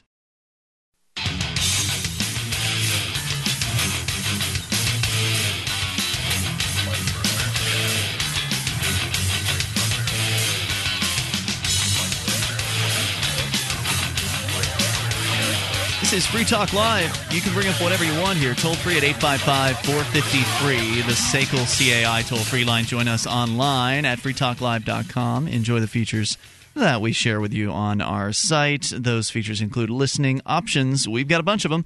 You can tune in to our live streams. We've got 3 different bandwidth sizes for you. There's broadband, midband, and narrowband versions of the show. Head over to listen.freetalklive.com to find those. Plus, get a list of our over 100 great radio stations across the country on AM and FM that air the show at various times throughout the week. Our XM satellite radio channels that we appear on every single night of the week. And we've also got our alternative satellite listening option, which includes KU band all across North America, which is our free-to-air channel. In addition, there's our webcam and the listen lines that allow you to call from any phone that can dial long distance. Head to listen.freetalklive.com to learn more. BitInstant.com is the place to go to get your Bitcoins. If you're looking to get Bitcoins, the online peer-to-peer open source currency that allow you to send and receive money online without having to pay any fees, that give you complete control over your money, unlike bank accounts or whatever, BitInstant.com is the place to do it, to get them. It's the fastest, safest, easiest way to get Bitcoins. BitInstant.com, more than 1 million locations at which you can deposit money in more than 30 countries. BitInstant.com. So we're back to one of Mark's favorite topics, which thankfully we don't talk about very often on Free Talk Live, is the Bigfoot. Mark, before we go on with this, why is this any different than HARP? Why is this any different than any other conspiracy theory besides the fact that it's the one that you're preferential toward? Why is it different than a conspiracy theory? Yeah, I mean, it's obviously not a conspiracy theory, but I mean, as far as like the time-wasting factor, I mean, couldn't somebody say that this is really as irrelevant as claiming that chemicals are being sprayed from planes that are flying through the sky? So the claim of Bigfoot doesn't really affect me or my life. Or yours or your life. Mm-hmm. So if I claim there's a giant hairy, there are 2,000 giant primates from remnants of a lost species called Gigantopithecus, from the Ice Age, roaming about the pristine woodlands of the United States, mm-hmm. The largest amount of the United States, completely just untouched by forests. It doesn't change your life one way or the other. If I'm right. Your life is the same as if I'm wrong, right? Right. If you get to find out that this thing exists, if somebody finally catches a real example of it existing, then you'll be vindicated. Yay! I win. Right. My team won. Whereas with HARP or what was the other conspiracy? I've never said, by the way, I don't believe it's possible. Chemtrails. I mean, this whole Bigfoot thing. I've never said I don't think it's possible. If the other folks are right about HARP or chemtrails, I think aliens are possible too. Could you let me answer the GD question here? Maybe. God, zombies. That's possible, yeah. If these things are so, it has an effect on your life, right? They're scrambling your brains from Alaska with HARP, or they're dropping aluminum bits on your head from chemtrails. Those are the claims. These have an effect on your life. So my claims actually would have an effect on your life if I was making those claims. Whereas with the Bigfoot, this is just a hobby. Yeah. It's something that interests me, and I like to sort of look into it. Okay. And I'm interested. It does affect my life. I came home earlier tonight, found 2 deer in my driveway. That affects. Were they alive or dead? They were alive. Okay. It was nice to see Where do them, you think I live? I don't know. It could have been the Bigfoot that killed the deer. Right. If I come home and I find a Bigfoot in my driveway, it's a different story altogether, Mark. That does affect my life. Why is it not really? I mean, so they're they look mean. Well, they look mean, and I don't carry a shotgun in the car. A 12-foot ape. Black bears are one thing, but yeah, this is gigantic. Looking at the pictures of this thing. Okay, 9 foot tall. That's still pretty big. It's big. It's still 50% taller than me. Yeah, it's big, no doubt. Right. So I would. I only contend that it does not have a great effect on your life. Okay, so yes, like there might be in the woods. I don't think they're really likely in the woods of New Hampshire. It seems much less likely. The woods of New Hampshire are all grown up and new, whereas the woods of, say, when you're talking about Washington or something. On this Bigfoot DNA post, they're talking about finding. Oh, they're going to talk about in finding Vermont. Yeah. So how much different is the forest in Vermont than from Vermont New Hampshire? Is less than half as populated as New Hampshire. Well, the claim is that New Hampshire's forests were all cut down back in the day, right? 90% of them or something like that. Like a couple hundred years ago, or 100 years ago? It's farmland. Yeah, and then a bunch of forests just grew up all over the place. Weeds grew up, yes. That's pretty amazing. I mean, it seems like a very short period of time. It's an interesting thing. I guess it is, isn't? No, it's not. That's not a lot of. It's not enough amazing. time for growing trees. Sure. Especially pine trees. So, Mark, what else do you have to tell us about this? I mean, because what you're saying you wanted here to hear from the skeptic, right? Yeah, what you're saying here is there's a scientist lady who did not believe in the Bigfoot necessarily. Yep, a forensic scientist lady who analyzed DNA, which were provided to her. I'm not sure how, but she was given DNA that was ostensibly from Bigfoot creatures in the form of, was it hair and hair, blood, urine? And urine, and there was one other thing that I recall. But yet, of course, no one has actually captured one of these creatures, but yet they're able to get blood from it. I don't understand how that happens. It's a very good question. What if they cut themselves in the woods, though? So they allegedly have all this DNA. She runs a bunch of tests on them over a period of years and determines that she can identify that they're basically ape-like DNA, but she can't really identify the primate where they come from. Yeah. Right? And so that's basically it. Like, she knows it's some sort of primate DNA, but it's not any kind of primate DNA that's ever been seen before. Well, the claim is that it appears to be a human primate cross that might have developed 15,000 years ago, is what they're claiming here. Okay, and now the skeptic. The overall results of Ketchum's study will soon be revealed, she said, after a peer-reviewed journal is published. But skeptic Benjamin Radford is dubious about the outcome of this latest attempt to give credibility to the existence of Bigfoot.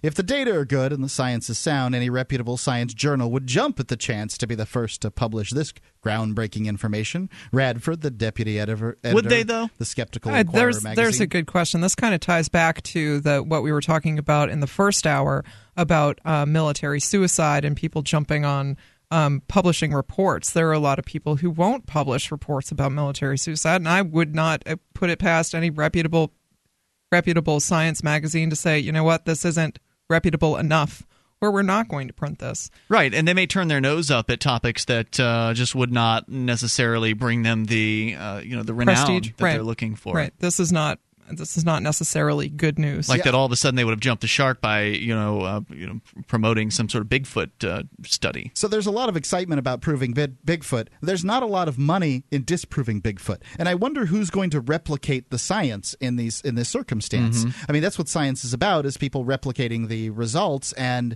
I just don't know. I mean, maybe they will, maybe they won't. It just kind of surprises me. Where's the money in replicating these results? So, yeah, I don't agree with the skeptic on this case. I don't think that the scientific journals would necessarily be jumping at this. But okay, let's continue. Radford suggests that if the mitochondrial DNA is identical to Homo sapiens, modern humans, it could mean one of two things. The first, endorsed by Ketchum, that's the lady, is that Bigfoot's ancestors had sex with women about 15,000 years ago, created a half-human hybrid species currently hiding all across North America.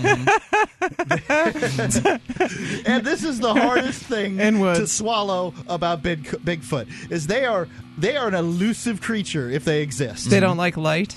I don't know. But there was a second possibility, he said. Yes, the second possibility is, however, another simpler interpretation of such results is the samples are contaminated. Whatever the samples originally was a Bigfoot, bear, human, or something else. It's possible the people who collected it and handled the specimens accidentally introduced their DNA to the sample. Or maybe it wasn't an accident. Ketchum. The three most important things you can do for Free Talk Live are: 1, share one episode a week on Facebook or in some other social networking site. 2, buy the things you buy online through shop.freetalklive.com. 3, give $5 a month to the AMP program. You like your friends, you like Free Talk Live, like your friends enough to share something you like with them. Help Free Talk Live get into more ears. Podcast listeners are the most important area of growth for Free Talk Live. Please share one episode a week on Facebook.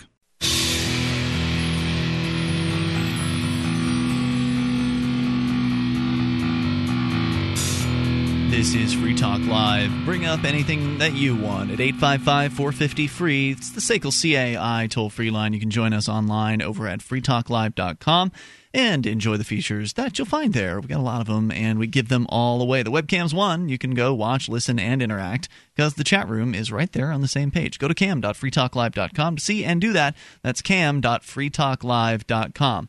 And if you want a chance at liberty in your lifetime, there's only one strategy, to my mind, that will actually work, and that is to move as many people who love the ideas of freedom to the same place. As Mark, you and I did as early movers for the Free State Project.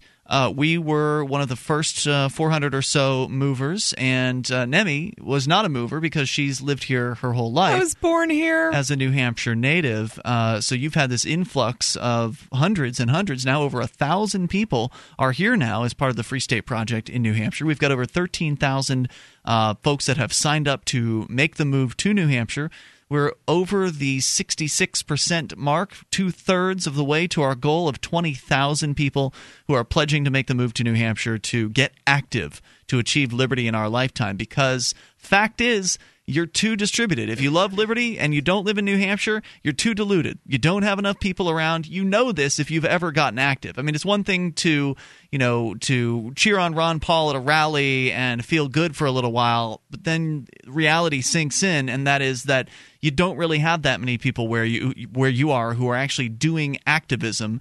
And not only that, the people who are doing activism aren't having an impact. They're not making a difference. They're not actually moving things in a positive direction as far as liberty is concerned.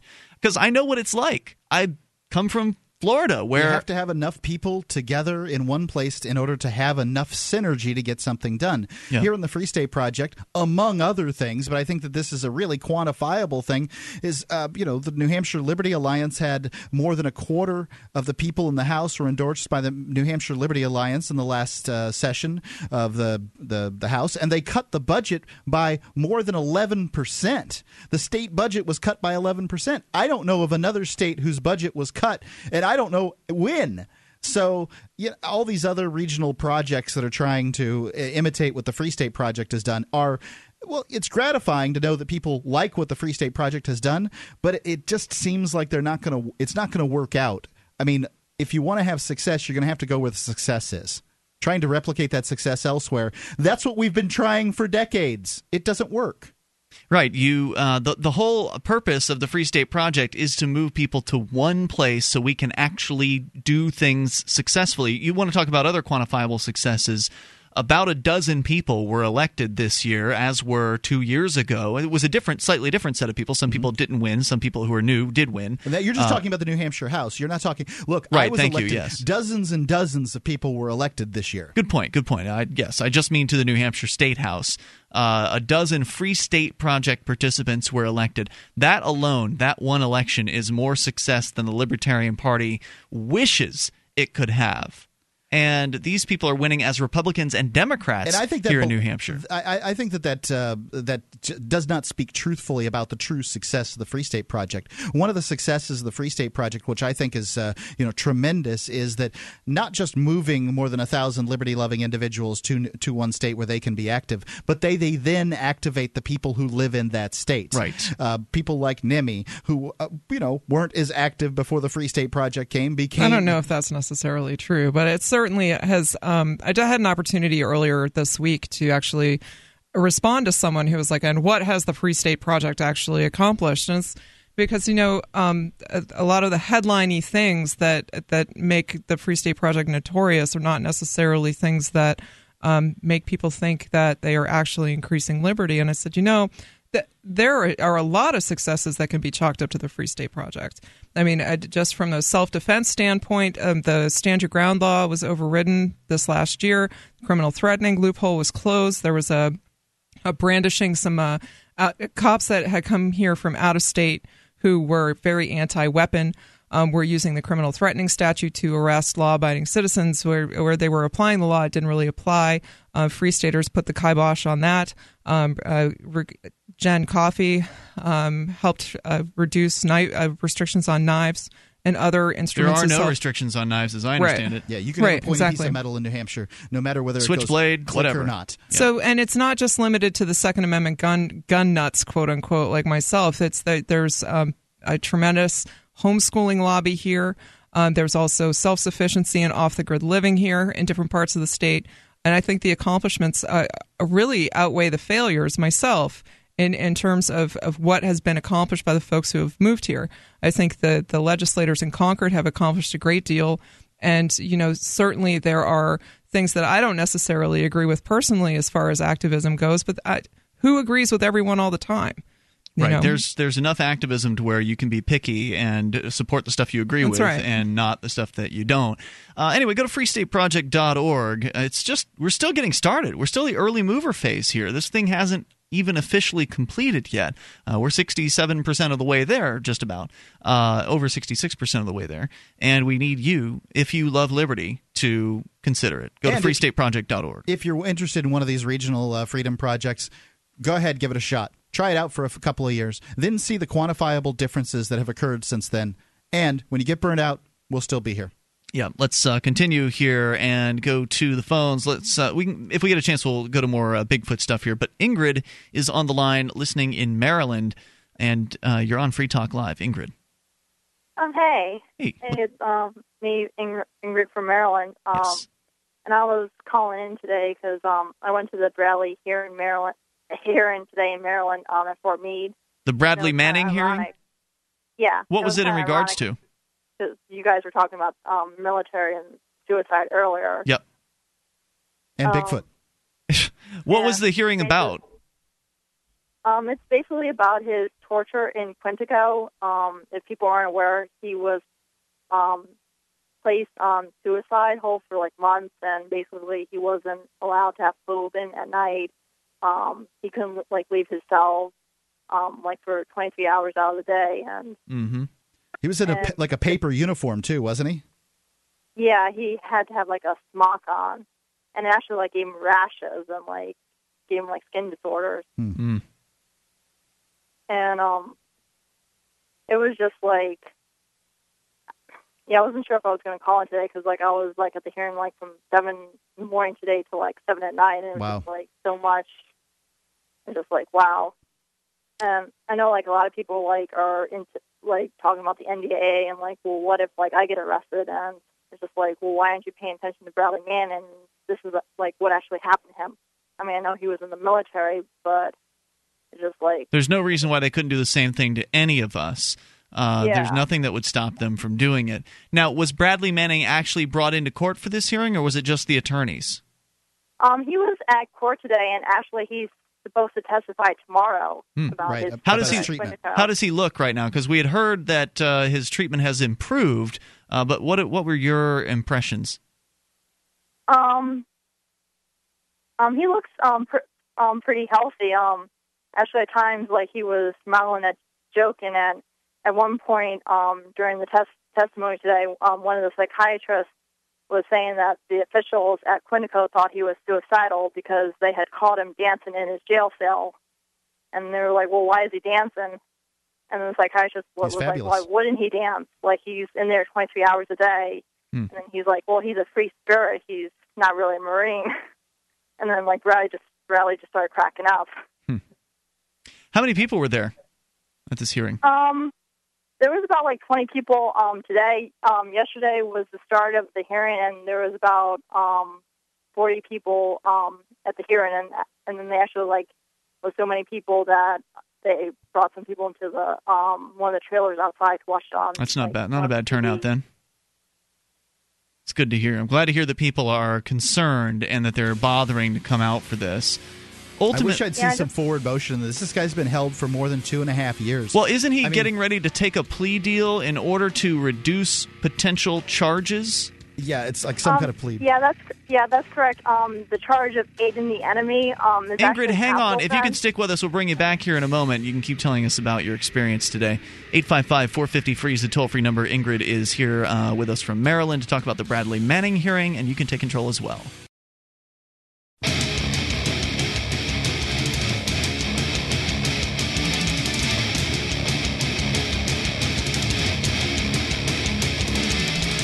Free Talk Live, toll-free number for you to take control of the airwaves, 855-450-FREE. We'll try to get you in here in the remaining moments, 1-855-450-3733. You can join us online at freetalklive.com. Enjoy the features we share with you there.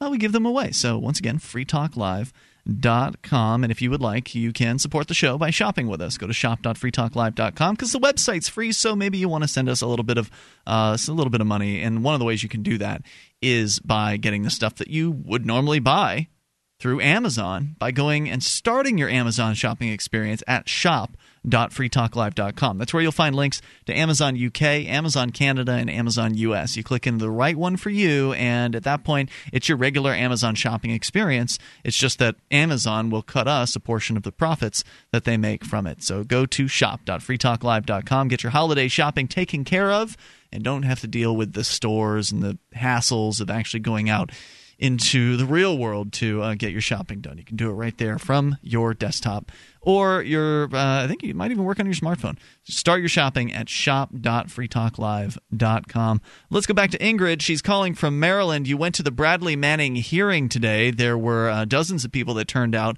in support, presumably, of Bradley Manning. He actually did make an appearance, and you said he looked fairly healthy and was in good spirits. So it's good to hear those things. And what, again, was the purpose of the hearing?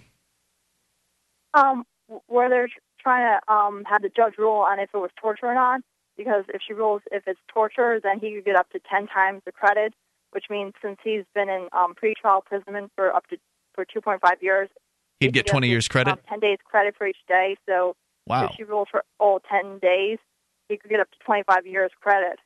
So if he does get sentenced to, say 30 years, then he would get 25 years already served. Interesting.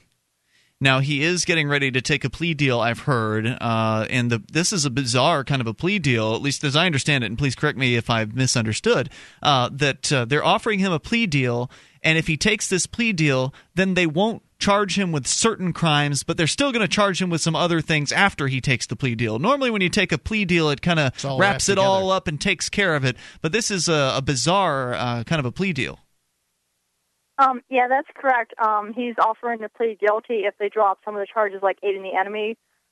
Aiding the enemy is actually a capital offense, but the prosecution said they would seek life imprisonment, so he wants to get rid of the most serious charges so that he would have a maximum of 30 years in prison instead of life in prison. And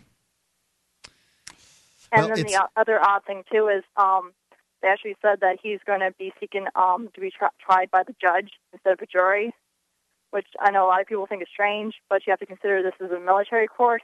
So if he was tried by jury, it would be all military people. And since it's not a capital offense, it doesn't have to be unanimous. It would just have to be 70%. And the military judge who's currently there she's close to mandatory retirement. So that's another reason why they want to do the judge, is because they think she's going to be more fair and she's going to be out of there soon. Interesting. Yeah, it's there was an interesting argument that the Manning folks legal counsel had that since Barack Obama had the commander in chief of the military had pronounced him guilty before the trial, that they had a conflict of interest, since every other person that would be on the jury or the judge, everybody involved has basically they are an underling, a subordinate to the commander in chief. They've basically been given an order to find him guilty, so he can't get a fair trial. Yeah, they actually brought that up in trial today, but then the colonel actually tried to say that he wasn't aware of that. He was like, "Well, I'm not aware of that." But then he was trying to say that to everything, I'm not aware, unless Bradley Manning's attorney had an email, and then he was like, "Oh yeah, right, I remember." Yeah, gosh, isn't that always the way, right? What was it that Reagan used to say? I do not recall Ollie North.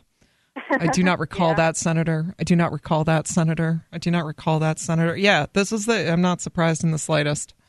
So the hearing continues into tomorrow, where you said Manning himself is expected to testify? Yeah, he's going to testify tomorrow, and then they believe it's going to last until either Saturday or Sunday. And then at some point, the judge will issue a ruling on this matter. Very interesting. Appreciate you sharing. No, it's not going to be over, and then they're going to have the actual court-martial, which is going to be in February. So right. No, but they'll issue the judge will issue the ruling on whether or not he was tortured before the court-martial.